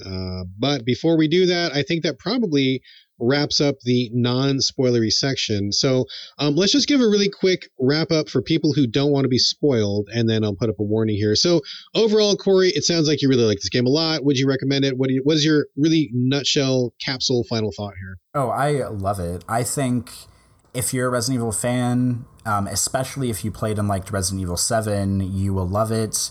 And I'm really refreshed to hear from you, having not played 7, that you came to it and loved it, and it makes you want to go and play 7. And I secretly hope that, with the feedback from the developer saying that 7 was too scary, that 8 will give 7 this kind of new surging audience, because I think 7 is really, really, once it gets out of its way, I think it's really good, and 8 just builds on that in really interesting ways. So I think they go together really well as a package deal. I mean, 7 is tighter, it's more horror focused, it's a little shorter, but both of them are great. I would highly recommend 8 to both Resident Evil fans and maybe even not Resident Evil fans, because it truly doesn't really feel like a classic Resident Evil, but it's still like excellent on its own terms.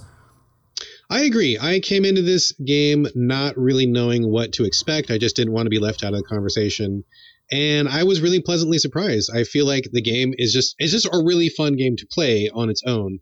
But I feel like it has great pacing. It has some really neat cutscenes, set pieces. It has some really neat moments. I think overall, it was just really a joy to play. I think the hub structure is really brilliant and works really well for this game. And it had a good balance of tense moments and actiony, fun, goofy moments. And I think altogether, it was a really fun ride.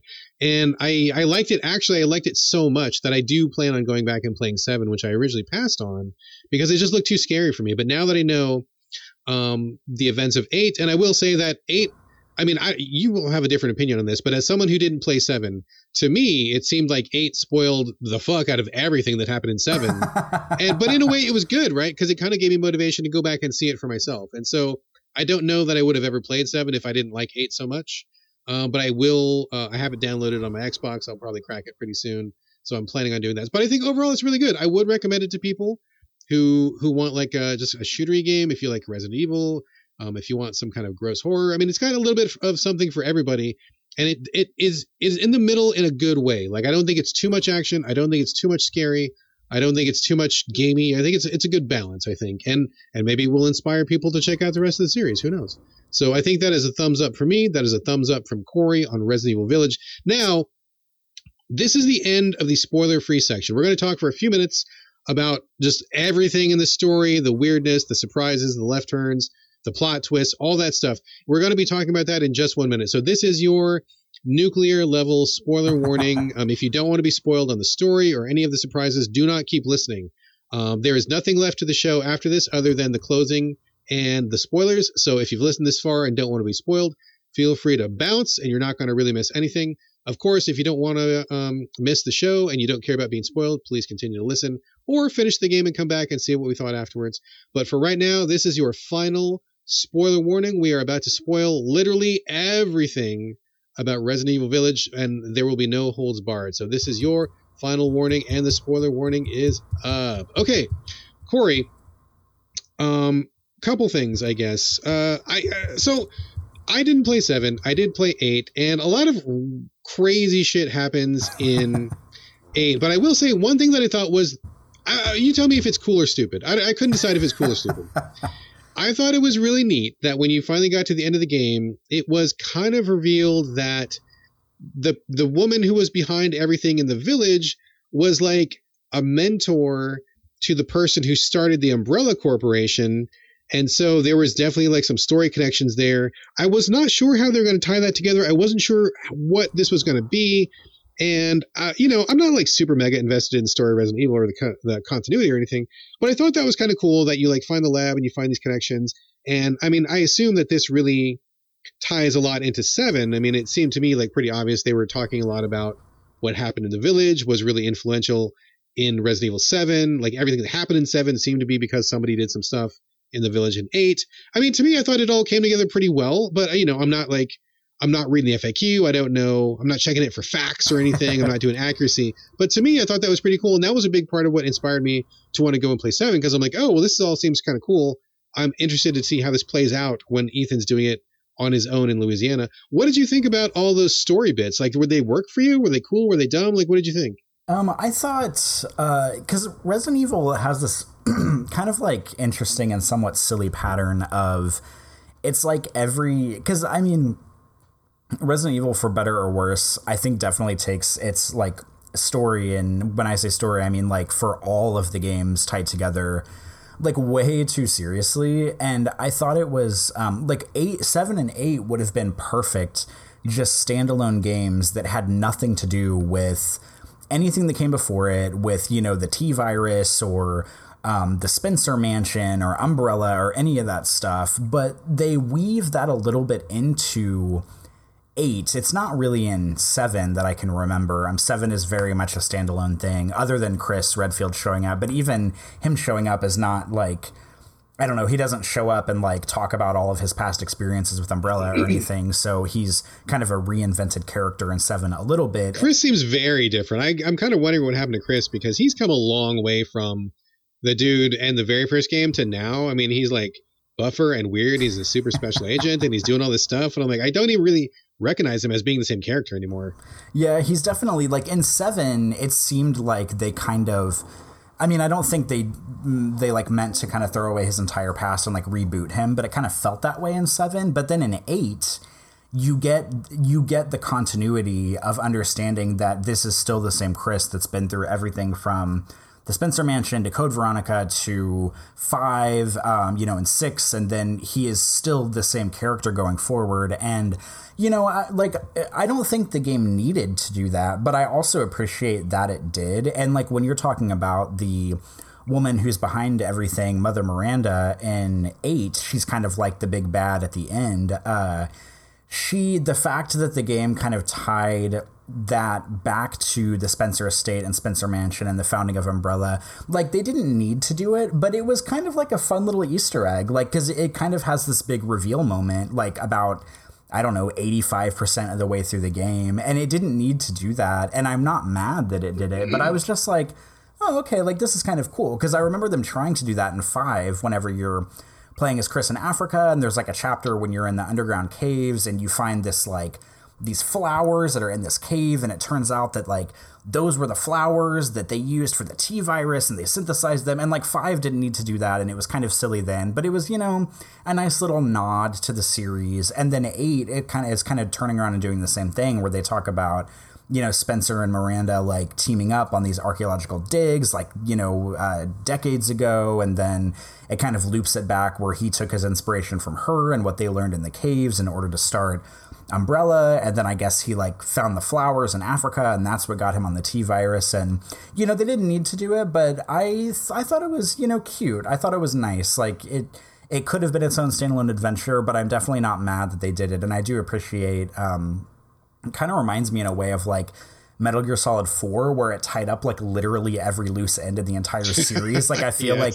Resident Evil 8, like with every game they release, they're trying to do that. But like when the story of Resident Evil started in such a ridiculous manner, like I feel like every game they try to like rationalize it, and I'm like, Capcom, like you don't have to do this. Like you we're talking about people running around a spooky mansion shooting zombies. Like you don't have to make like an Oscar level story out of this and keep trying to like tie it up. But I do appreciate the fact that they did it, and the fact that you get to take control of Chris and he sort of has the big reveal, which, you know, that was a surprise for me at the end. Controlling Chris was a big surprise for me. Yeah, I totally wasn't expecting that either, but I also liked it because it, I've seen some people complain about that as well, but I think it, you know, it's like through the whole game, even though it's action focused, it's not really like a super action game. But then for that like 30-minute segment of playing as Chris, it's just like a balls to the wall. Like you've got like 500 bullets. It's your action moment. And I thought it was good for the pacing because you've been creeping around this like dank factory for 2 hours. Yeah, and you just fucking go wild at the end. Just like get your revenge on everybody and just go crazy. It's nuts. Yeah, I really like that. And the fact that they save kind of the story reveal for Chris to witness because he's the one that's kind of been through it all for the past, you know, I don't know, 30 years or whatever. I thought that was a really nice touch. I mean, they didn't need to do it, but I still appreciated it. I thought it was handled very well, and I thought it was pretty cool the way that they tied it all back to the first game. Yeah, I agree. I thought it was pretty neat, and I do appreciate that about Capcom, where they have produced such a wide variety of Resident Evil experiences. Like when you just look at them mechanically, I mean, there's like first-person shooters, there's multiplayer online, there's like third-person action, there's first-person, there's horror, there's, you know, they span the gamut, right? But they always try to like keep it in the same universe or keep some kind of narrative thread together so that those games like all exist in the same kind of mind space. Maybe they're not so close together, some are closer than others, but I appreciate that they do it just from a creative perspective, you know, like this IP they have, they're kind of shepherding it in and trying to keep it all in the same world. I think is really great. I do appreciate that very much. I was a little bit confused though. Maybe you can clarify. They were saying, if I understand correctly, that the umbrella symbol comes from the village and it was some ancient symbol that was just in the architecture there. And the dude who starts Umbrella saw it and thought it was really cool, so he used it for his own symbol. Because that to me was a little bit of a bait and switch. Because when you get to the village and you start seeing some of the ruins, you're like, oh man, here's the Umbrella symbol. So does that mean that Umbrella was here? This is all put on by Umbrella. But then at the end, it's like, no, this was actually here before Umbrella, and this is where he got his idea. He stole it from the village.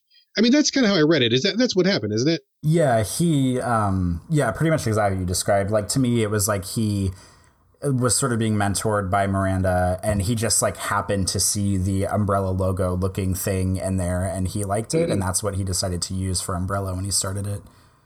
Okay. Because I was like really thinking, like, before I knew what the story reveals were, I was like, okay, so what? We got another lab underneath the ground, and Umbrella's like doing their dirty shit like they did. But actually, no, it's like a total turnaround. It's not at all Umbrella doing it, but it is in the same vein and related. So I thought that was pretty interesting. One thing about the story, which kind of bugged me, and I know it really bugged Dan Weissenberger, who reviewed the game for us at Game Critics. I think this was his biggest complaint, and he didn't include it in the review, or you know, he might have mentioned it obliquely. He did not spoil it in the review, but like, it's funny because in the story there's like one kind of like a really big plot hole, or just something that really stupid happens, where a big crux of the story is that at the beginning of the game, Ethan sees Mia get shot, and that's what kind of kicks off the whole adventure. Like he's trying to get his daughter back, and he wants revenge for Mia, and et cetera, et cetera. But it turns out that it was not Mia. Mia had been replaced by Mother Miranda at some point because Mother Miranda can change her appearance. And we start the game by seeing Chris Redfield jump into Ethan's house and blow who we think is Mia away, but it's not really.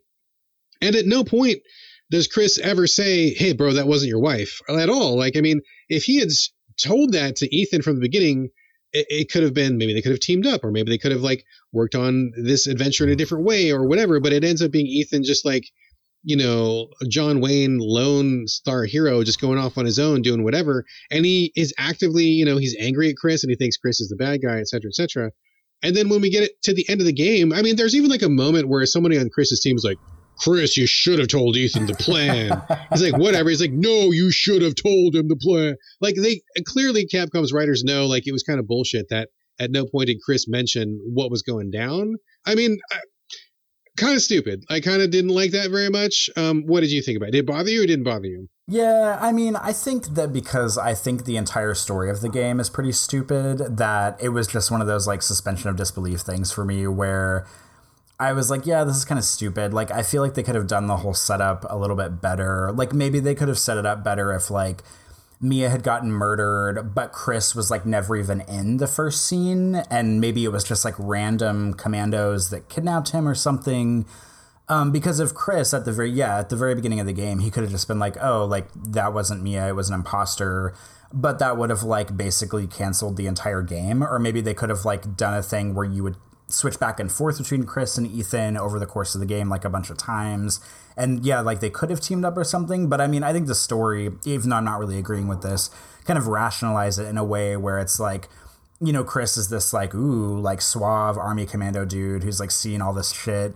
And Ethan is just like some like fucking white guy. And so Chris, you know, perhaps rightfully was just like, oh, well, if we bust in and like murder like Mia / Miranda, like Ethan is like basically like way too stupid to be able to like have the capacity to like fight back. And then, you know, much to his chagrin or whatever, you know, Ethan ends up being, you know, good enough to fight through the village and everything. But yeah, I mean, they could have definitely handled the beginning of the story. It's like they just like blew their load a little too fast on wanting to reveal Chris. And I think they could have, you know, maybe waited to reveal him, even though he's on the fucking cover of the game and he's only in the game for like 30 minutes. So I don't know. It was a little silly, but I mean, the whole story is silly. So I guess I just kind of let it slide as I played it because I cannot take these games' stories seriously to save my life at this point. Yeah, it just felt a little sloppy to me. I mean, if nothing else, it could have been, you know, Ethan just saying, I don't care what you say, Chris, I'm just going to go do whatever. And then him just going rogue and the entire game could have still happened the way it happened anyway. I mean,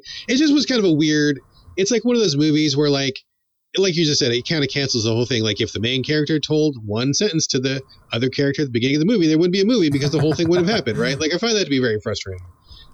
Anyway, so let's talk a little bit about the sections. I feel like overall, the sections were not too spooky. The first section with Lady Dimitrescu is how they pronounce it, which kind of threw me for a loop, was fairly scary.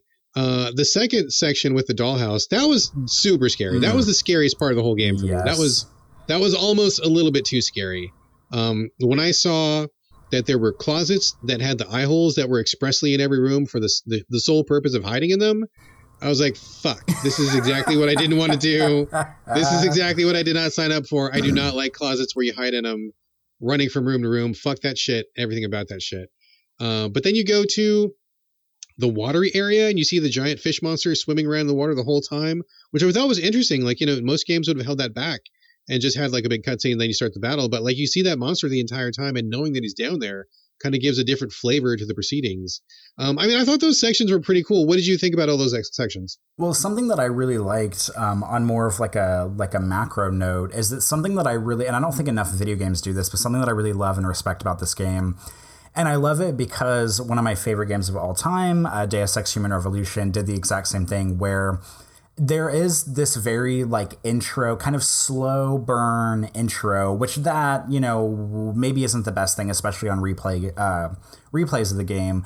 But you get to a certain point, maybe like, I don't know, an hour in or something like that, where the game very explicitly kind of shows you like, all right, here are like the 4 big enemies that you're going to have to get through. So it automatically sets this bar for how the game is going to be paced. And I love when games do that because Deus Ex Human Revolution did the same thing where, you know, in the opening sequence, you play as Adam Jensen, his scientist ex-girlfriend gets kidnapped.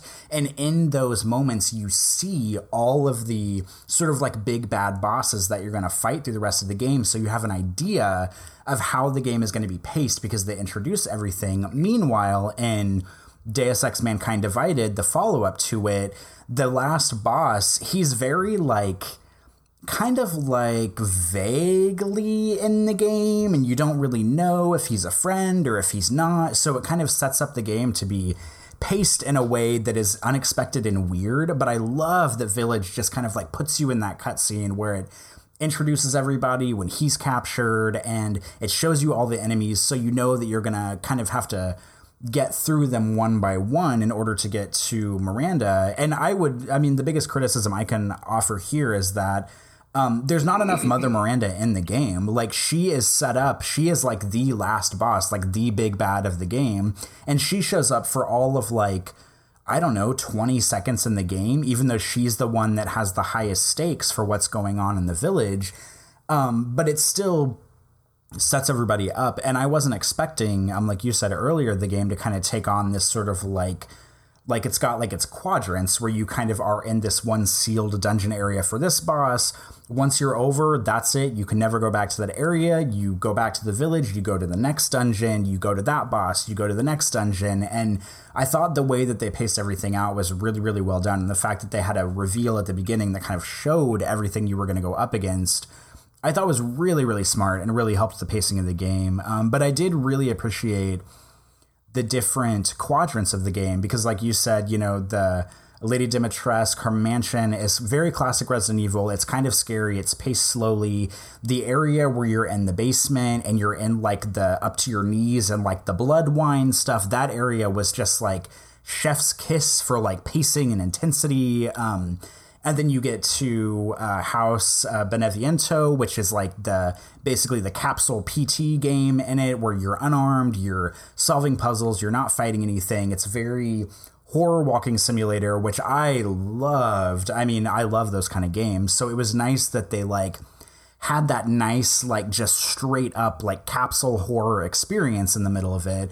And then, you go to the fish monster, and the fish monster part was very sort of Resident Evil 4 to me, where it's like, kind of like everything's on edge. It's very like balls to the wall. You don't know if this big fish monster is going to jump out and attack you. And you're kind of like, running across these like flooded rooftops, trying to navigate this weird flooded area of the village. And meanwhile, the fish is flopping everywhere and you're worried he's going to, just jump up and eat you alive. And then you have a lot of the action focused stuff next, which is like the enemy stronghold. And that part gets really action heavy, where you're kind of going through these caves, trying to get to this castle to get this key or whatever. And it's basically just like a bunch of like big Resident Evil 4 style kind of big shootouts and everything. And they've got the strategically placed, red barrels you shoot to blow up. There's like a zip line in one area that you can go down to get away from the enemies. And then it all culminates in the factory, which, although the factory has a lot of action, it is paced in a way that I thought was so meticulously and carefully done, where you are facing some of the tougher enemies in the game, but they're not constantly swarming you. The environment is very dank and it's very claustrophobic. It's very industrial and it's also beautiful, but it's paced in a way where you just kind of are always on edge because you like know something bad is going to happen, but something bad doesn't always happen. Like if the factory were in Dead Space, literally a zombie would be jumping out of every door and every window because that's how Dead Space handled horror awfully, in my opinion. But like the factory, you're like going down these dark hallways. You don't know if something's going to attack. Sometimes it does, sometimes it doesn't. And it really keeps you on edge in a really good way. And then, of course, culminates in the absolutely ridiculous, like, tank mech fight. Oh my god, we have to talk about that boss battle. I was beside myself. I was like, oh my god. When you see Chris preparing this like vehicle, it's like this tractor with chainsaws and mounted guns and tank treads. He's like, yeah, this is for you, Ethan. I'm like, what? Oh my god. And then the boss of that Heisenberg or whatever, he turns into like this giant mechanical monster, and you're just like blocking with a chainsaw, and you're like running around shooting like rockets and your cannon, and like everything's exploding. And I'm like, oh my god, this is like the biggest fucking over the top battle that's like ever been in Resident Evil. It is like so bananas. But yeah, man, I totally agree. Like you just get a little taste, right? You get a little bit of open world in the village. You get your scary classic RE with Lady Dimitrescu. You get PT creep slowly and piss your fucking pants because everything is super scary in the dollhouse. You get the action run and gun, like run around in the fish area. And then you go back to like a balance, like you said, like you get like some intense encounters, but there's also a good pacing that culminates like a giant boss fight. You get like every flavor of Resident Evil, which I think is just a really, really amazing trick for them to pull off, right? Like the way that they did it with the quadrants, the central hub, kind of spanning like every version of Resident Evil we've ever gotten in one package. Pretty neat trick. Pretty neat trick indeed. Yeah, I was really impressed, and it was very unexpected because people had been drawing comparisons to 4 the whole time, like saying like, oh, well, this looks like it's going to be the spiritual successor to 4. And although, I mean, I love Resident Evil 4 for how silly it is and everything, Resident Evil 4 is a very, very linear experience. Like, you're in a few bigger areas, but it's all, you get to A to B, A to B, A to B, and then the game is over. But Village, the way that they did the central hub and the pacing in the dungeons, it just worked. Like, it's just like genius to me, and it makes me wonder why have they never done this before? It was such a smart thing to do, and it gives you a little bit of everything. It gives you some slower paced stuff, some faster paced stuff, some horror, some action. And if you've been, if you're a longtime fan of Resident Evil and you've played most of the entries up until this point, like, you're going to be on board for whatever the new area is going to give you. And I just thought it was just really impressive the way that they paced it. Agreed. I think there's one more thing that I want to talk about real briefly, but before I do that, is there anything spoilery that you would like to discuss really quickly? Are you going to talk about how silly it is that Ethan gets his hands cut off every 5 minutes? No, I'm not going to. That is silly. The amount of hand torture porn is ridiculous. I also just really quickly want to call out the number of times that you fall from the top floor of Lady Dimitrescu's house to the basement. It is slapstick comedy. How many times you escape or you get thrown down or you fall or something happens where you go from the fucking top of the house to the absolute rock bottom of the basement. It is kind of a joke how many times it happens. I thought that was goofy. Also, the finger porn was not cool. Did not appreciate that very much. No, what I'm going to talk about is Ethan's daughter. Like, the way that they cap off the story is, Ethan destroys himself, blows up in the giant explosion at the end of the game, which I thought was interesting because I was really wondering whether they were going to put Ethan through it again. Like, what else could they do with him? It kind of felt like they kind of would be going back to the same drawing board if they did it a second time. One time pre-military training, one time post-military training, nothing else to do with Ethan.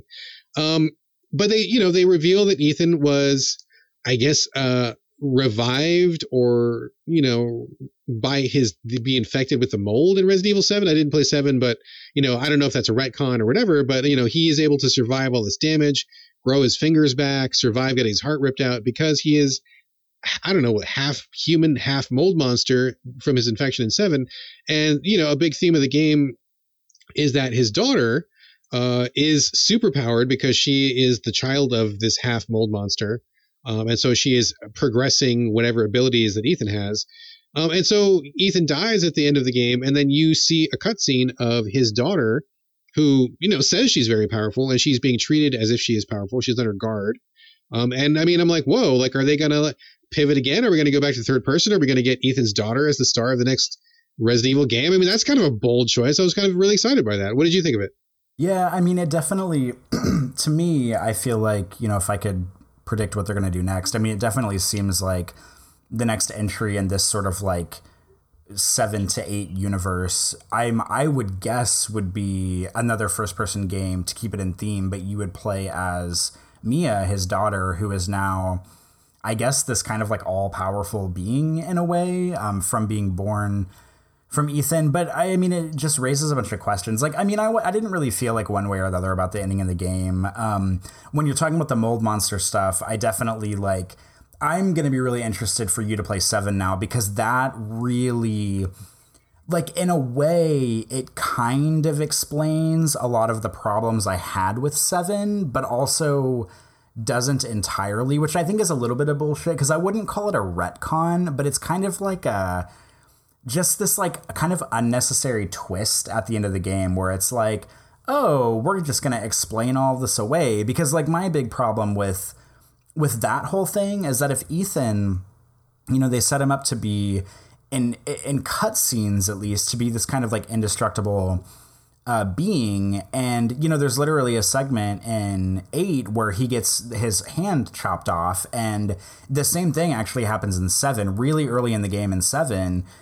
His other hand, his left hand, gets cut off and he ends up like getting it reattached to his body. And I remember when I played 7 at the time, I was like, like all of the drama and all of the thread just like fell out of the bottom of the game, because I was like, okay, well, if he can like get his arm cut off and then just like reattach it to his body, then like why am I using healing potions for the rest of the game? Like, this doesn't make any fucking sense. And so 8 like kind of pulls the same shit, and then they try to explain it away at the end, which I wasn't like totally on board with it, because it still doesn't make sense in 8, where like you basically are playing as an indestructible being, but if he gets hit by a skeleton with a sword twice, he dies, which makes literally zero sense. I mean, I know what they're trying to do, but I'm not on board for that. But like for the whole not Mia, but Eva, what's his daughter's name? Eva? No, Evelyn was the one from Rose, 7, wasn't it? Rose is her name, yes.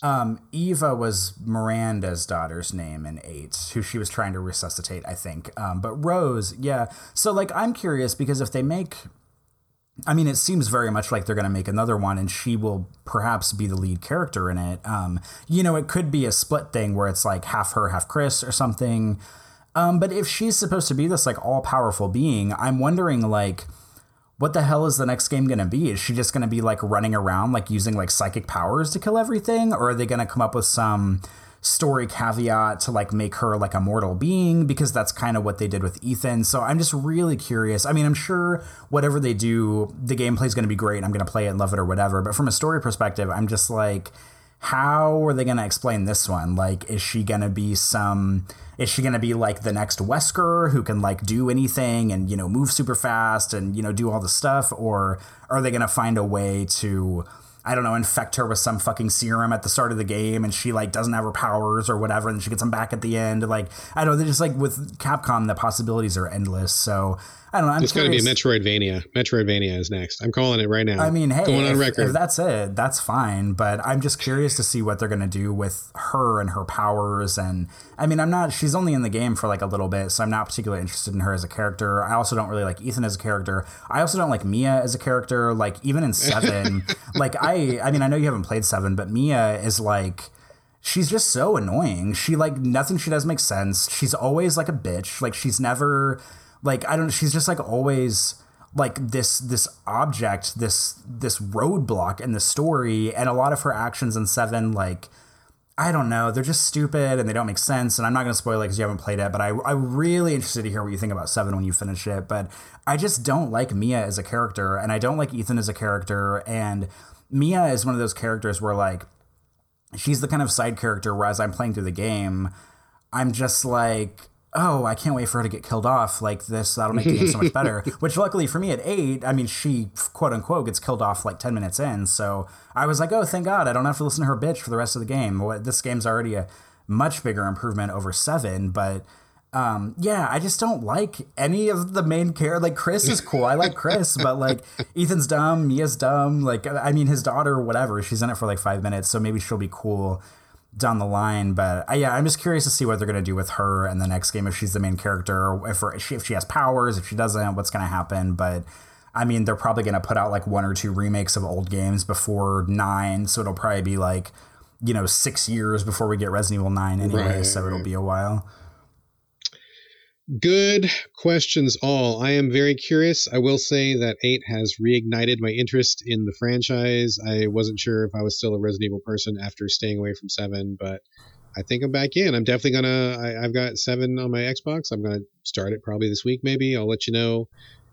Maybe we can reconvene at some point in the future to talk about 7 perhaps. But I think that we have done pretty good coverage of Resident Evil Village.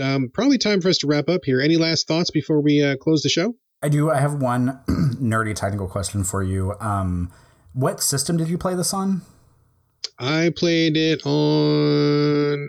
Evil 8 on PS5. Okay.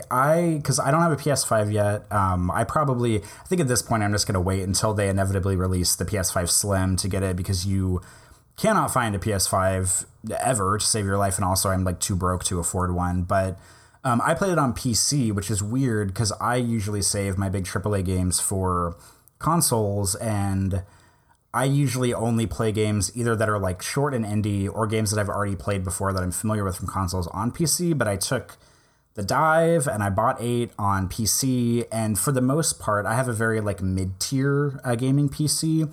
For the most part, it ran pretty well. Obviously, I couldn't push it to its full graphical potential. My PC doesn't have a graphics card that can do ray tracing or anything. There were a few areas in the game that had really, really intense slowdown for me, which is specific to my setup and the graphics and the settings I was running it on. But I'm just curious, because I don't have a new Xbox or the PS5, how did this game look for you on PS5? Was it like mind-blowingly beautiful? I mean, no. I mean, it looked fine. It looked fine. There was no slowdown whatsoever. I mean, the frame rate was rock solid. There were no technical hiccups. It was very polished all the way through. I mean, I had no complaints about it. But it wasn't like I was like, oh my God, this looks amazing. It just, but again, I'm not much of a graphics whore either, right? Like it takes something really, really, really special for me to go, wow, that looks amazing. Like it's not a common occurrence for me. So I think it looked great. I mean, it looked great. It looked like what it needed to look like other than the shitty enemy design. But in terms of environments and lighting and all that stuff, I mean, it looked really good. I mean, I wouldn't, maybe other people would disagree, but I wouldn't hold this up as like, oh my God, if you want to get your mind blown by next gen graphics, check out Village. Like I wouldn't hold this one up, but I mean, maybe other people have a better TV with like some HDR and shit. Maybe it looked great on their TV, but I just have a regular TV and it looked fine and it played well and I had no complaints, but it's not something that I was like blown away by. Okay. I was just curious because I'm just bitter over here in the corner not having a PS5 yet. So I want to know if it's the end all be all of looking great. I'm glad to hear it performance wise. It ran really well because for me, it was kind of hit and miss here and there, but for the most part, it ran well on my PC, but I was just curious. Oh, that's too bad. Well, I got my PS5 through Gamefly. The So Video Games podcast, not currently sponsored by Gamefly, would be happy to be sponsored by Gamefly. But yeah, I got it through them. So yeah, it's fine. It's fine. I liked it well enough, but I am going to play 7 on the Xbox X. That is my current main console. So I will let you know how it goes. I got the game, all the DLC, got everything queued up. So we're going to jump into that pretty soon. So. All right, Corey Motley, we've been talking for a very long time. I am getting starving. I need some food. I'm sure you need to go get some food and maybe get back to that Mass Effect. Commander Shepard is way in the galaxy. He's not going to save itself. But man, I want to say it was wonderful to have you back. I am so glad that you came back to the show, and we're going to have to do this again sooner rather than later. Yes, please. As you know, I've been playing far fewer games nowadays than I used to. But I feel like every time I play something that's kind of new and hot, I always hit you up and I'm like, oh, it's the one time a year I'm playing the big AAA thing right now. So I will continue to do that as I play new stuff. And I'm always happy to come back and chat, even if it's just with you, if it's just with Carlos, or if it's with all 3 of us. I'm always happy to be back. Well, you are most welcome, and we will definitely have you on the show again as soon as possible, I'm sure. But for now, I'm tired. You're probably tired. I'm sure people listening are tired, and I can smell a plate of food waiting for me. So let us wrap it up. This is the end of the show, folks. Thank you very much for listening. If you listen to the spoiler section, before we close everything down, just know, as always, we love to get your questions and comments. Hit us up, sovideogamespodcast@gmail.com. We're also on Twitter @sovideogames, but you can reach us individually. Corey, where can people find you, if at all? Oh, I'm rusty. I haven't done this in a while. You can find me on Twitter and Instagram if you would like. My tweets are either about video games or makeup or skincare or that's about it. Parkour photos of photography I do. My Instagram is mostly photography I do, action photography, stuff like that, studio photos. You can follow me on either of those platforms. Same username for both. It's just my first and last name, Corey Motley, CoreyMotley. And if you want to follow me, I'd be glad to have you. It's weird when people use their real name as their handle on social media. I find that so strange. For people who want to follow me, you can follow me on Twitter and Instagram, BradGallaway. All A's, no O's, as per usual. And folks, that is going to do it for episode, what did I say, 233? 233. Thank you very much for listening. Thanks for joining us here. And we're going to see you next Friday. But in the meantime, this is bye from Brad. And bye from Corey.